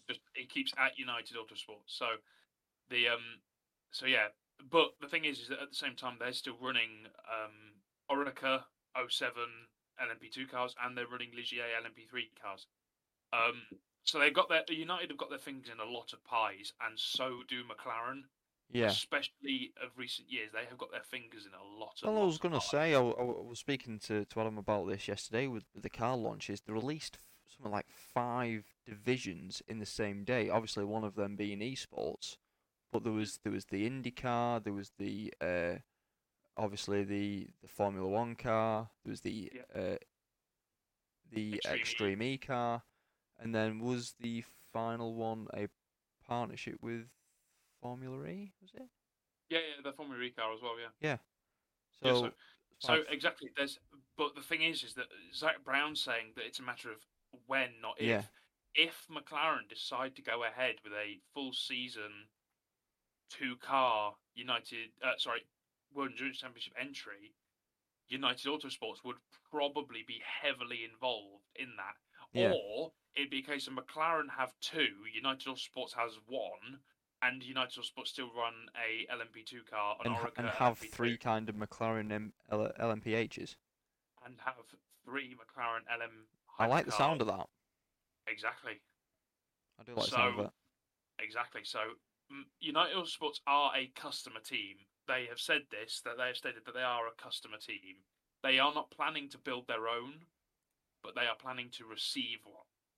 yes, Right. Whether that is they are exploring multiple avenues, whether it is through the regulations in they buy a chassis and customize the chassis, or they become a customer to a manufacturer. Yeah. So it will remain to be seen, as will a lot of these things, unfortunately. But fingers crossed, Yeah. because I tell you what, I would not mind seeing a McLaren LMH car in United Autosports navy blue. it'll bring back the old McLaren versus Yeah. Ferrari day. Yeah, And exactly. can can I just add as well? Sorry for interrupting. Mm. If we do see McLaren in future years, then this LMPH grid size is going to get even bigger because if I just run through the teams which are not yet in but have signed up for 2024, we have obviously BMW, we have Alpine returning, and we also have the Lamborghini, the Rosa. what was it called, Iron Lynx, is it? Iron Links, yeah, Iron Links, and also for anyone who is listening, who is wanting to know, there's going to be a all-female crew at the top class of Le Mans again for the first time. Really? And I want to say, well, there hasn't been an all-female crew at top class Le Mans for a long, long time, Yeah. and I'm talking a really long time. So Iron Links, who have a subsidiary team called Iron Dames, who, if anyone's ever watched endurance racing and on the often and seen a pink, yellow, black Ferrari, that is the Iron Dames, and they are a phenomenal group of female racing drivers. And now, in 2024, they're going to be given their chance to race in top class Le Mans and show the Wow. world just what female racing drivers in top class can do. So it's good stuff to see. But yeah, But yeah, Right. I think kind of going back to what I said, you've got them 3 teams joining in 2024, them being obviously recapping BMW, Lamborghini, and Alpine. But again, if we see McLaren in there as well, we're going to be talking over 20 cars in the grid. you're talking about 20 cars in a grid which usually consists of about 4. 50. Well, in So previous years, there's only been about 4 or 5 I think hybrid the cars. record. I think I want to say the record. Well, you're talking about Group C numbers, and for context, Group C was obviously early '90s, late '80s. Yeah. Or sorry, mid '80s to early '90s Le Mans cars, when Le Mans was more popular than Formula One. Yeah. And I'm saying that's a statement of fact. Sports car championships in the '80s and '90s was incredibly popular compared to Formula One. Really, really popular. It's actually scary how popular it was compared to Formula One. It was actually really interesting to see actually. But yeah, so you're going to see. Sorry, talking so about what was the numbers on grid size for then? You said about there being a record. Hang on a minute, let me look it up. Let me just see. So, Group C. Well, off the top of my head, I can't. It's a difficult thing to Google. Funnily enough, but off the top of my head, Porsche. I want to say, well, Jaguar. I think Lancia at one point. There was Aston Martin, Mercedes. So that's 5. There was, I think, Renault. There was even, I want to say, let's have a look. Bring out my trusty. Yeah, Jaguar, Silk Cut, Mazda, of course, Peugeot, Dower, but they were given Porsche cars. McLaren was in there. So we're talking similar numbers then.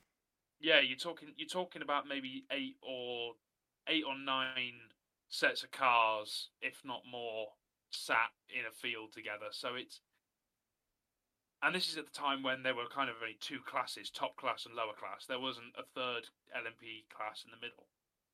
Yeah. So it's just crazy, absolutely crazy to be able to say you're going to be able to perhaps see between 20 and 22 cars on the grid at any given World Endurance Championship race is mind-boggling. It boggles the mind. Absolutely crazy. So, yeah, I mean, but just goes to show exactly what this is all about. It's like this is exactly what the regulation was for. It was the regulation changes were for. It was to make it cheaper. It was to invite more manufacturers. It was to make the racing more interesting and to get it more people involved. And it has done.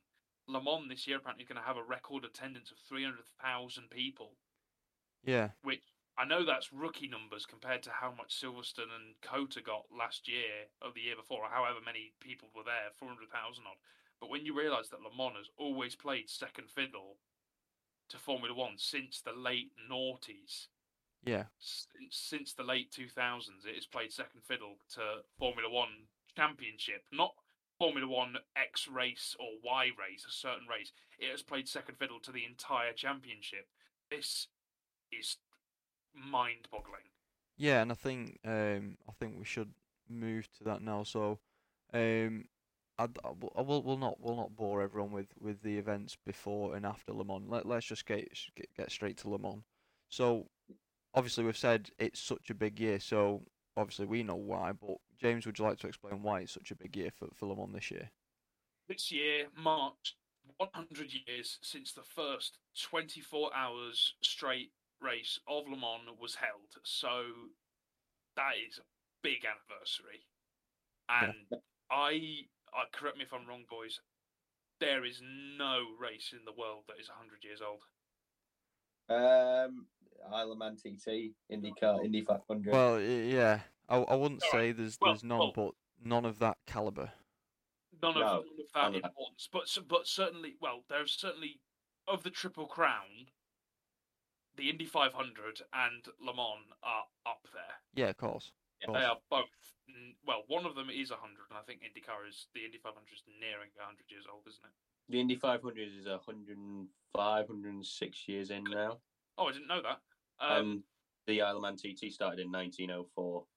Oh, wow, okay, yep. In that case, then, yep, they're both. But again, I'm a big Isle of Man TT fan, but I don't think the spectator numbers and the entries was as big as what we're seeing at Le Mans. Yeah, no. Half the people in the world don't even know what that is. Yeah, exactly. You're talking about. I think we're in the range. We're heading towards maybe 70 cars at Le Mans this year.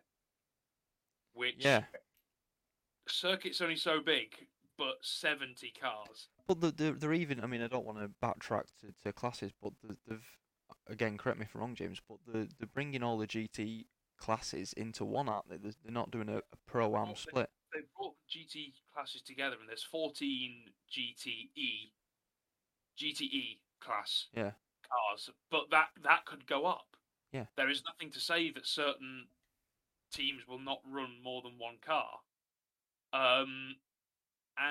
But we shall see. We will see, because there is a lot of that is going to be cracking off, and it will be incredible to watch it happen. It genuinely will. I personally am really looking forward to it, and I think the three of us have certainly discussed getting together and watching it and trying to do a good, great big long watch along.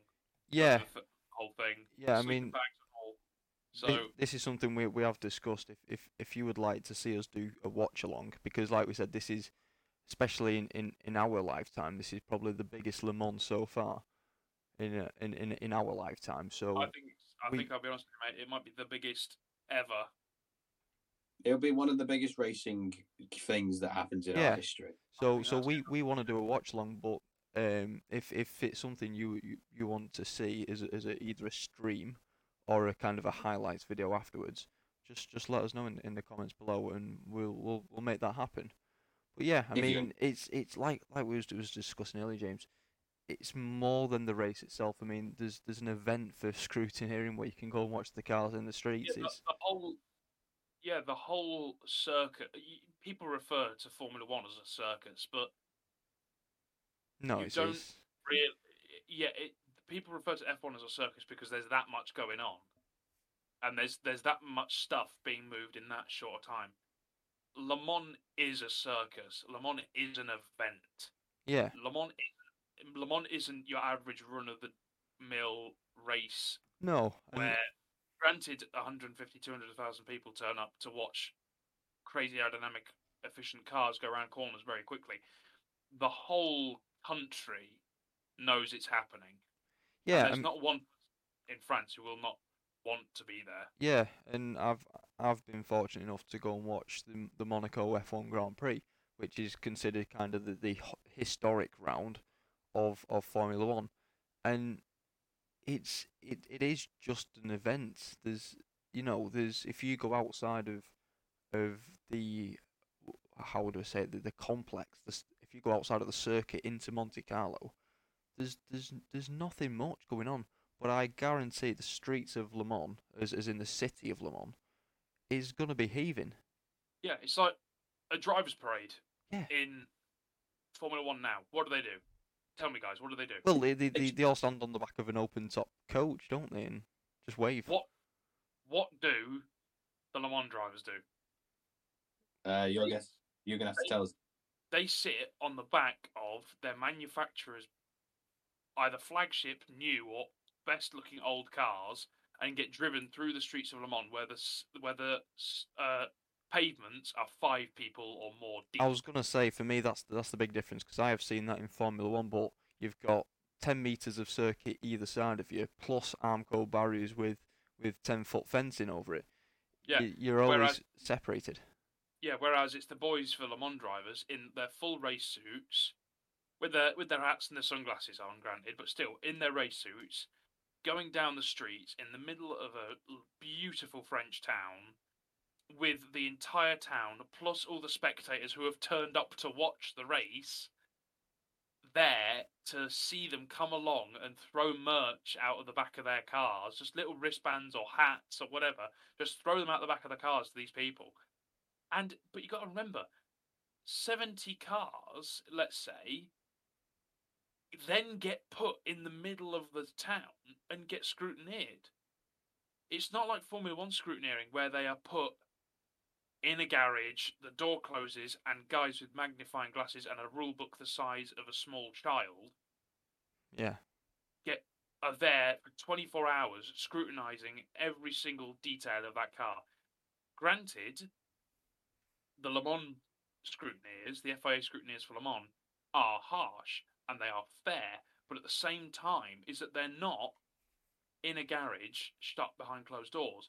They are under a big inflatable pavilion in the middle of Le Mans, the town in France, Le Mans, with the cars being lined up row after row after row, going down the streets three. Well, in this case now, three wide because it's GTE, LMP2, LMH, or hypercar. Yeah. 3 rows wide, going down the biggest and longest street they've got, with the guys with each of their crews got them on go jacks, so they can literally just wheel them round, take them off the go jacks, sit them on the weigh scales. On the weigh scales or Yeah. flat plates or whatever, or the stuff they use to weigh the cars and all the other equipment they need, and the space, and then they just take them out again, and then fans can literally just stand next to these like chicken wire, well, what is it, metal fences, turn around, take a selfie, and lo and behold, there's a Porsche 963 aerial poking up as you take a photo of the one next to it. Yeah. You cannot get that No. close. In Formula One, you can't even get within kind of 20 meters of the cars. It's like, granted, if you go to an F1 fan zone, because I went to Silverstone in 2021. God forbid, memories. And the only cars that you could get close to, as long as you didn't have a paddock pass, were in the fan zone. And if you went to the fan zone, there. 2 cars. I believe it was the Monaco livery, the Gulf livery car McLaren. The Gulf livery McLaren was behind in a glass case. Oh yeah. Behind 3 or 4 inch thick plate glass. But again, though, like I said, it takes it from being what's the word? It takes it from being a community event to being a snobbery event, if anything. Yeah. It's a case of, well, we're Formula One and you can only spectate. I mean, I'll not get onto the prices of tickets for Formula One. It's just ridiculous. Our wallets today. Like, I mean, you'll know as well as me, the price of not even a seated at Silverstone, just general administration it's ridiculous. Crazy. Absolutely crazy. And I would not. If you're going to go to a Formula 1 race, go. Get your money's worth out of it, is what I'll say. Yeah, I mean, we worked it out. It was cheaper to go to Monaco than it was to go to Silverstone, and it's cheaper to go to Spa. It's cheaper to go to Spa than it is as a British fan than it is to go to the Grand Prix at Silverstone. Yeah, it's mad, isn't it? Yeah, it is mad. Anyway, so obviously it's big because obviously it's the anniversary. It's big because it's a big event where it's all parades in the street. But as well, I want to bring in the big spanner into the works, if you would let me, and that is the NASCAR. Yeah. So go on. Sorry, Adam. Were you going to say something? I just said it was weird. I'm assuming we're going to have a photo of it. Displayed. Yeah, we'll display a picture for the viewers to see of the NASCAR. Sorry, go on, James. No, I didn't know this was happening until a few days ago. So, yeah, that's quite odd. I didn't really see that one coming. I will be honest with you. But hey, look, I mean, crazier things have happened at this 24-hour race of ours. It isn't the first NASCAR to go. No, because that Audi thing didn't it? I can't remember off the top of my head, mate. But it is. I can tell you now, it's not the first NASCAR that has been. There have actually been a couple of NASCARs that have gone before. I think it was to celebrate the 50th anniversary of the day of the Indy 500. Sorry, so yeah, the Indy 500 NASCAR, not Indy 500 IndyCar, and it was they did. Yeah, they let NASCARs compete.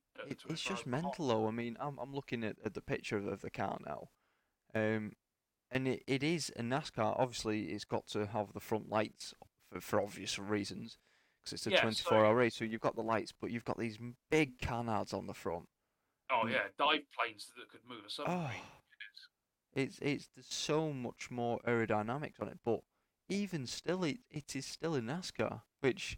Again, I couldn't wrap my head around how it could fit into the GT class, but apparently the regulations are so similar. Yeah, are they? I didn't realise it was a G. I didn't realise. Well, I didn't realise what class it was going into. But if it's going into the GT class, then fair enough. But I mean, well, it has to. Yeah. Surely they won't enter it into a NASCAR only class because then it's competing against itself. It's going to finish first if they do that. Well, I was going Oh, to yeah. say there's no point entering. It's more of a I show think car. it'll probably go in the GTE class. But again, though, it would work because they are V8s. Or well, it doesn't matter. But you're talking similar powers, aren't you?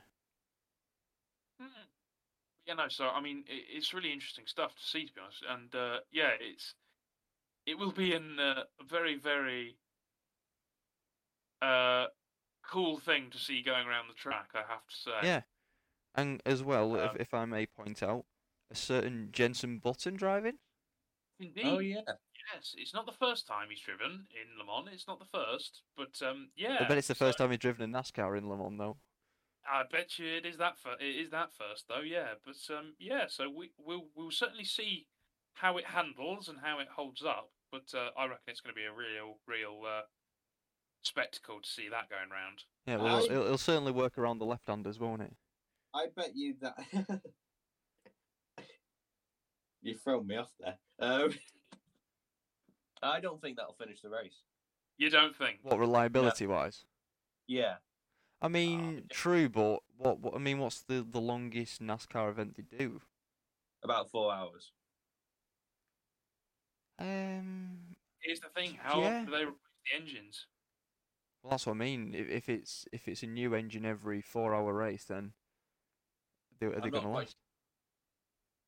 I'm not sure what the rules are on that.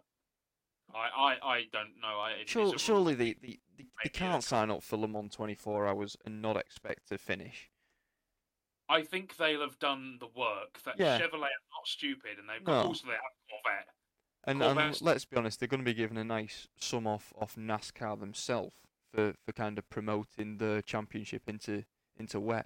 Oh well, I can't really say it into WEC because it's just Le Mans, isn't it?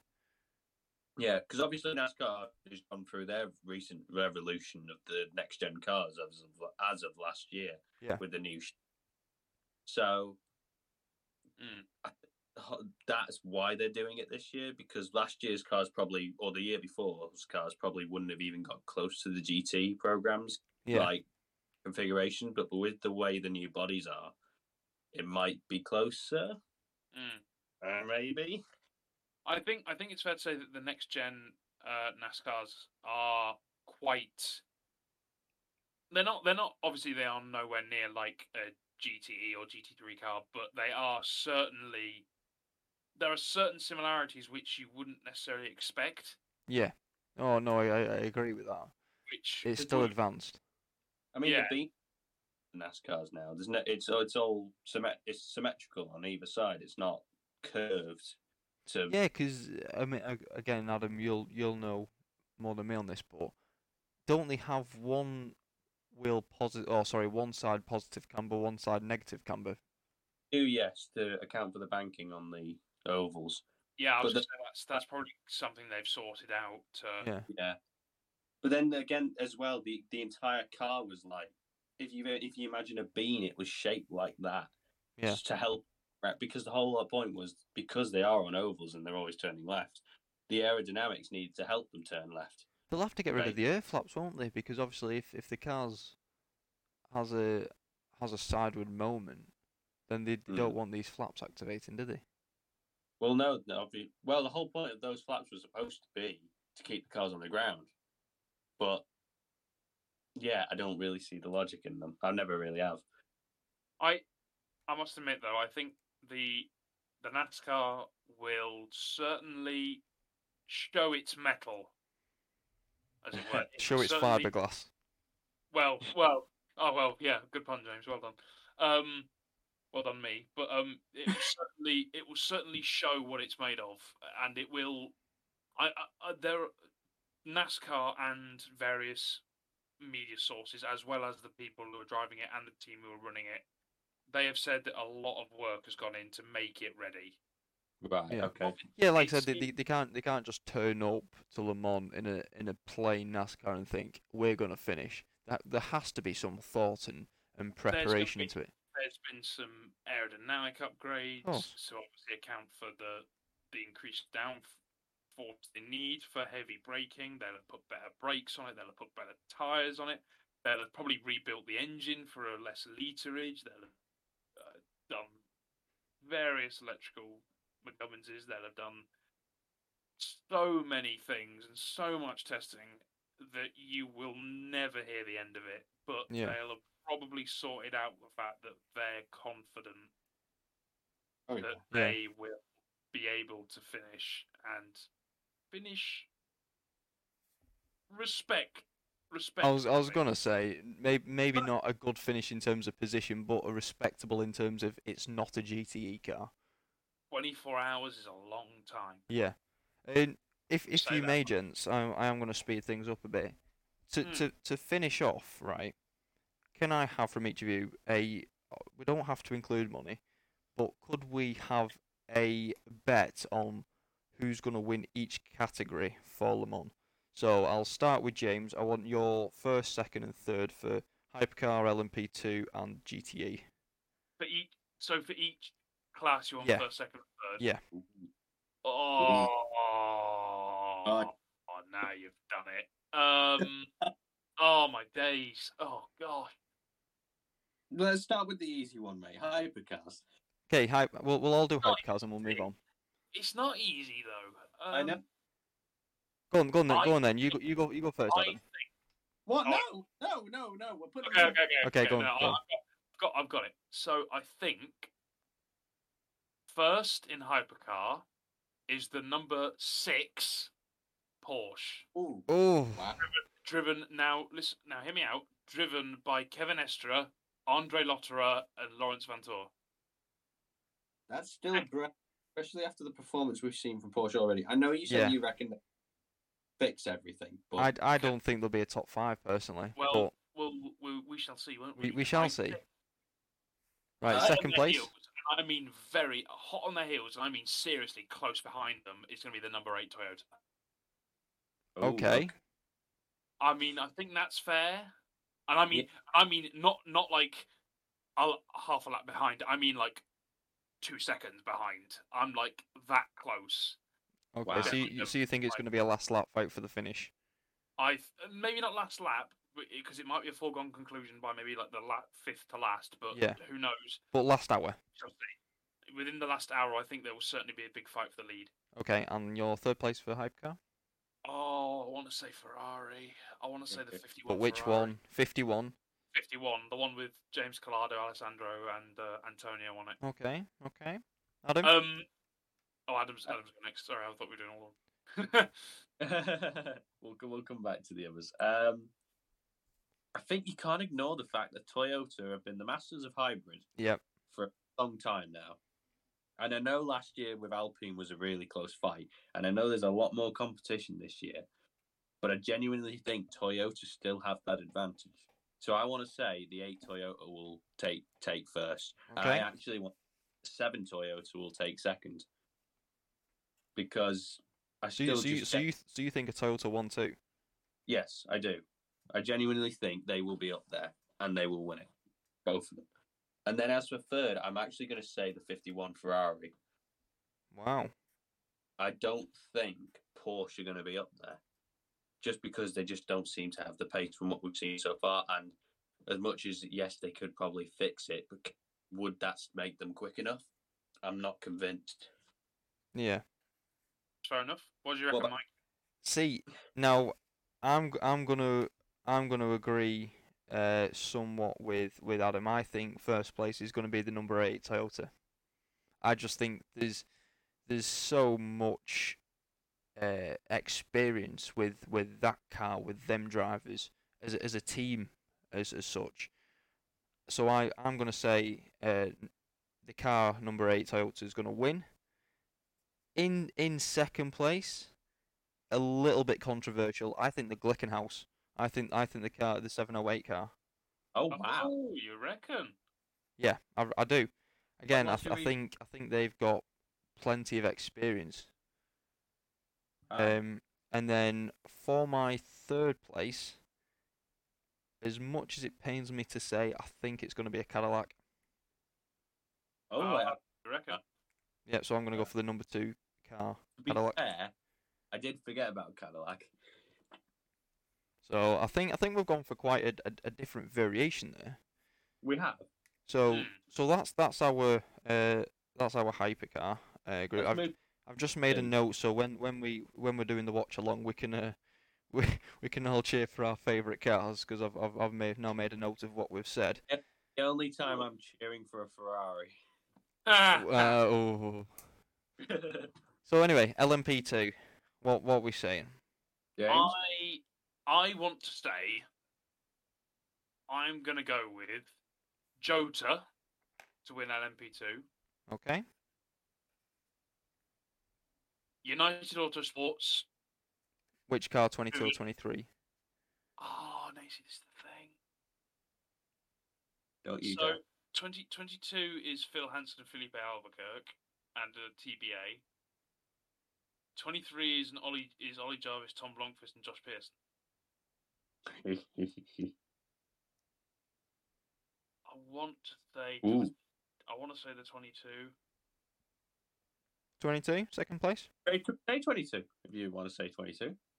I'll say 22, and then just and this has got a whole lot more difficult. Oh, damn it.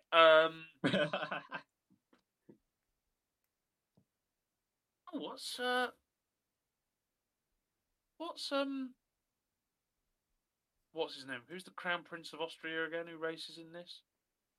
What? Yeah, did you not know that? No. Philippe Habsburg. Oh my God, no! Wait, I'm doing this. Hang on a second. Right, okay, hang on a second. So Philippe Habsburg.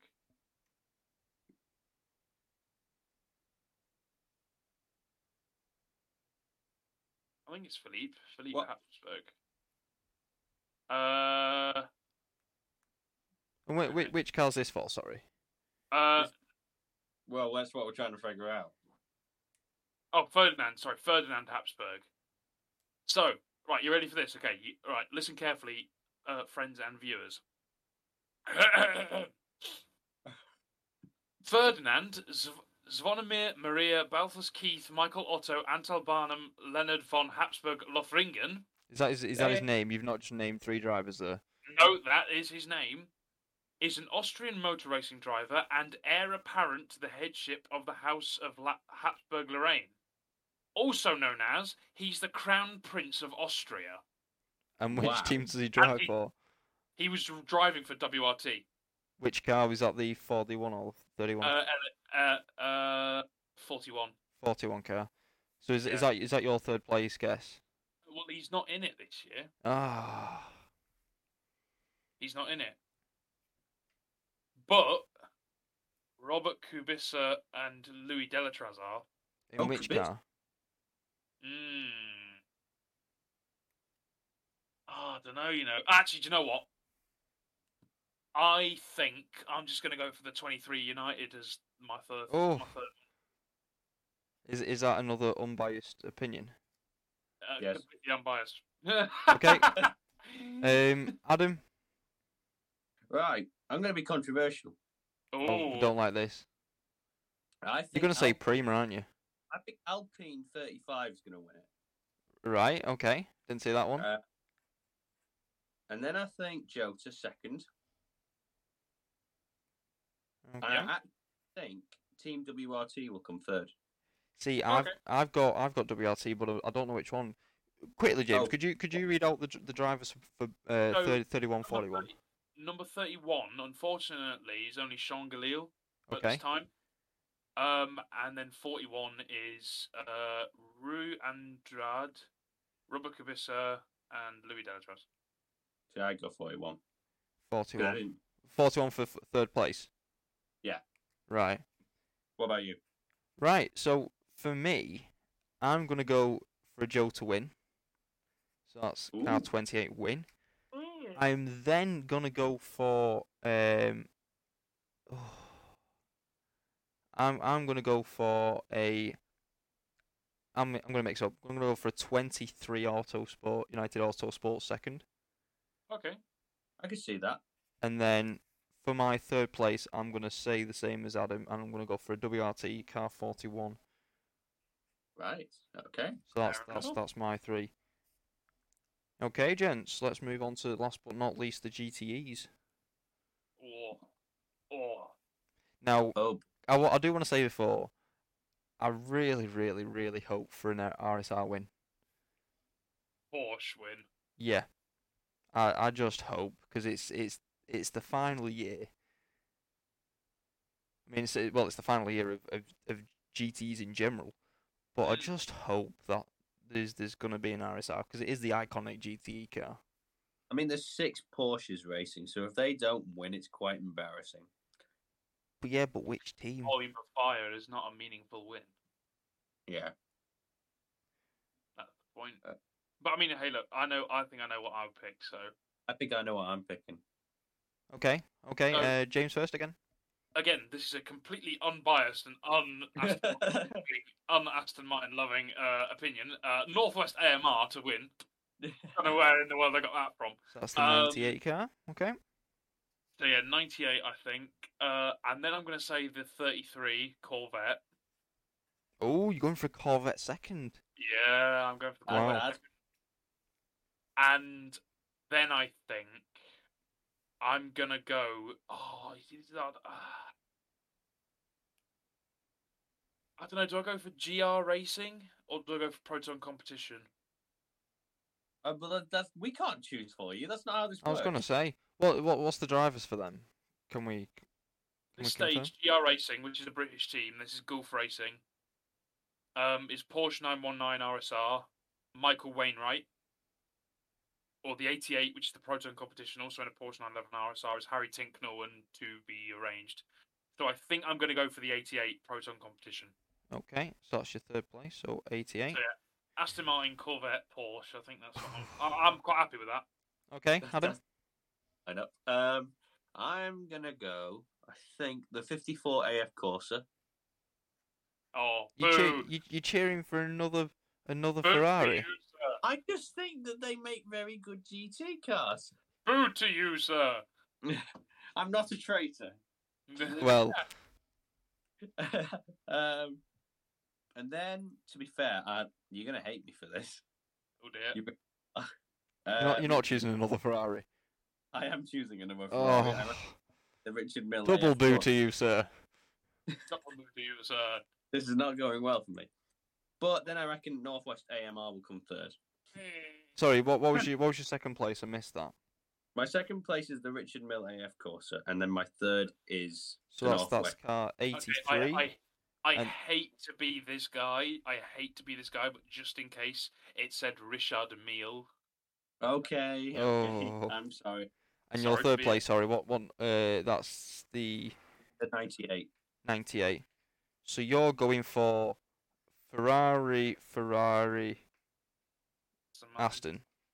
Yes. So there's not even a Porsche in your top. I top. just. I may Right. have messed. Now I'm gonna throw it out there. So see, I only know a couple of these RSR teams. I don't know which one's gonna come out on top. You think about this cat. To be fair. For the British one. The British one. I mean, no disrespect, but I don't think British either of the Iron Lynx or the Iron Dames are gonna take a win. I think they might get a podium, but I don't think they'll take a win. So that leaves me with the car 56, the Project One, not the Mercedes. Team Project One. That's Team Project One. AO. Porsche. So who's driving for them? Oh, sorry. Hang on. R56. Just give me a page, give me a page.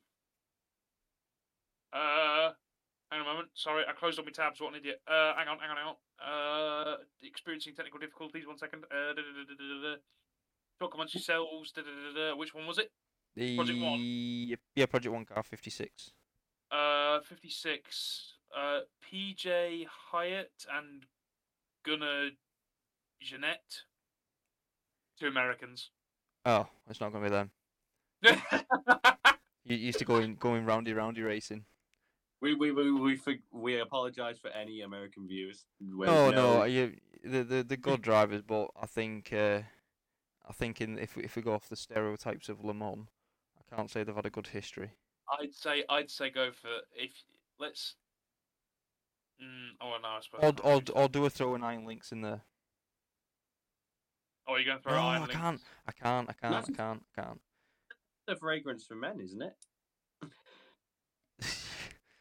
Oh, No. oh, budunch. Um, Slow clap being played in my headset. Right now. you know what? You know what? I'm gonna go for the 88. I'm gonna go for the Proton. Oh, fair enough. So I'm gonna go First. as I hope an RSR win. Mm. I'm then gonna go for Boo Boo Hiss Who. I'm gonna go for a Ferrari second, and I'm gonna go for the 83. Louis Perez Compact, Lilu Wado, and Alessio Rivera. And you know what? I'm gonna go for a Car 60 Iron Links third place. Fair enough. That's Claudio Schiavone. That's the only driver confirmed at the moment. Yeah, I don't know. I just got a good feeling about him having a podium. Wait, Lilu Wado is also a female, so we got another female in a crew as well. yeah, I hope the Iron Dames team do well as well. But the Iron Dames, I feel like, are going to do really well. Rahel Frey, Sarah Bovey. Sarah Bovey's really good, and Michelle Gatting. They're all really good drivers. So was I'm sure they'll do going a great. bit off topic. Was there a rumor about Jamie Chadwick becoming part of Iron Amy Dames? Chadwick. Now Is she that not is doing an interesting with Button? story. Sorry. Is she not doing something with Jensen Button?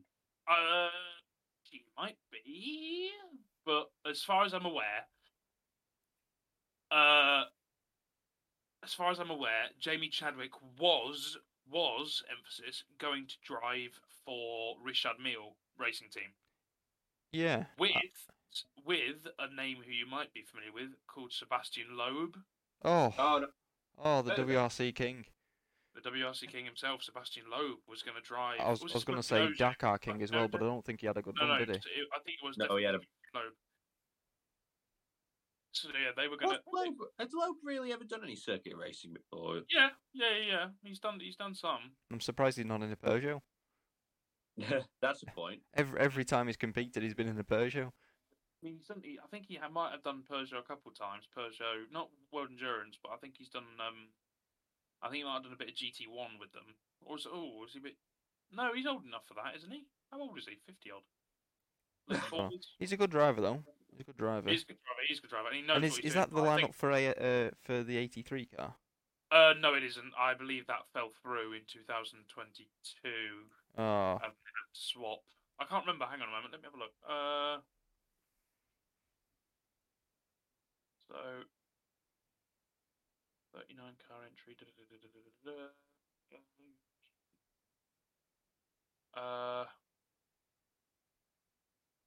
Hang on. I'm just trying to see if I can find it. I'll tell you what, when you said 50, he went far off. He's 48. 48. Yeah. Loeb's 48. He's still doing well because he's doing Extreme E and he's done the Dakar. He's the current champion of Extreme E. Oh, Yeah. Gutierrez. sorry, fellas, I got that wrong. So Richard Mille Racing Team in 2022 was racing with Lilu Wado, Sebastian Ogier, not Loeb. Oh, sorry, Ogier. Ogier, hey? No, we were just. No, I was just agreeing. Oh, sorry, I didn't realise. I thought you said who's Ogier, and I was about Oh, to go no, say, no, no, sorry. No, I'm a big WRC fan. I know who Ogier is. Oh, good. And Charles Milesi. Right. I believe Chadwick was when she was announced as the Williams.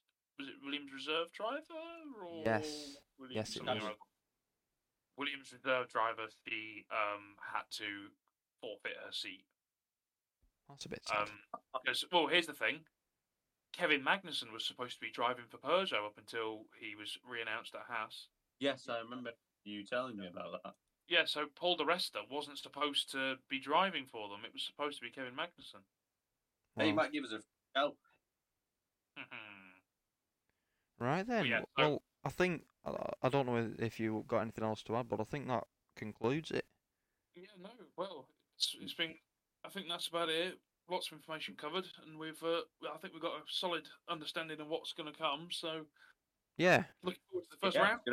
it's going to be a very exciting year in the WEC this year. of course it is. Yeah, Yeah. and I think there's going to be a lot happening. I'm very much looking forward to Le Mans itself. Even That's if we take the rest of the WEC rounds out of it, Yeah. I think it's going to be Le very Mans. interesting. There's lots of new things going on. I'm going to try and catch Yeah. as much of them as I can because I would really like to see the how this entire season unfolds and get a Yes. lot more into it than I previously have done. 'Cause Yeah. I'm quite, although I know a lot, I am quite new as a person who watches it to world endurance and endurance racing. I was never one for really watching it because I never knew it existed. You see, I only started really at the end of Le Mans last year, really properly. Yeah, I'm same. very new. I caught Bahrain at the end of 2021, but aside from that, yeah, Le Mans was Yeah. the last real first race I watched. So For myself, I've followed the obviously Le Mans 24 for a couple of years, probably since of the likes of the is it, I always want to say this, is it the 919, the Porsche? Yeah, 20. Yeah, I want to say around kind of the 2016, 2017 era, but I've only ever watched kind of some of the 6 hour races, likes of the Monza rounds, Spa maybe. But I've never really followed the full calendar year, but I think it'd be good to follow this year because there's so much going on. yeah, exactly. And I mean, you've done good there because there's a lot of 24 hours is a lot of time to commit to watching one of these races. It is. But hey, look, that's the thing. It's going to be a good thing, and it's going to be a great thing to watch. So we're going to enjoy it. And Yeah, and like we said before, if you do want to see us do a watch along, just let us know because that is something we would be interested in doing. But obviously we don't want to do it if people don't want it. we're definitely gonna. I think we'll definitely be watching it regardless. Yeah, but, you we'll know, be watching it together as a group you- anyway. as the viewers, talking to you specifically, if you want to see us do a watch along, do a stream, just let us know. We're perfectly happy to try and not be demonetized for it Well, or whatever it is, shut down or like copyright striked or whatever. But yeah, it depends how close we are to our bets. yeah, It exactly. also depends on how many Aston Martins finish in your case, James. I was going to say if there's an Aston Martin crash on lap one, I don't that might be care the if end of the stream. I don't care if my shirt smells at the end of it. I'm going to be wearing that thing for 24 hours straight. No, I will not. I will not wear it for 24 hours straight. Fear not. Yeah, but I mean, hey, It's exciting times. It's exciting times. But yeah, really exciting. Yeah. I like I said, I think it's going to be a good season. But yeah, let's hope it progresses. Yeah, that's the one. Definitely. Yeah. Definitely. Right then. Well, from myself, James, and Adam, I think it's a goodbye. Yeah. Yeah. Cheerio, Bye. everybody. Thanks for watching. Yeah, thank you.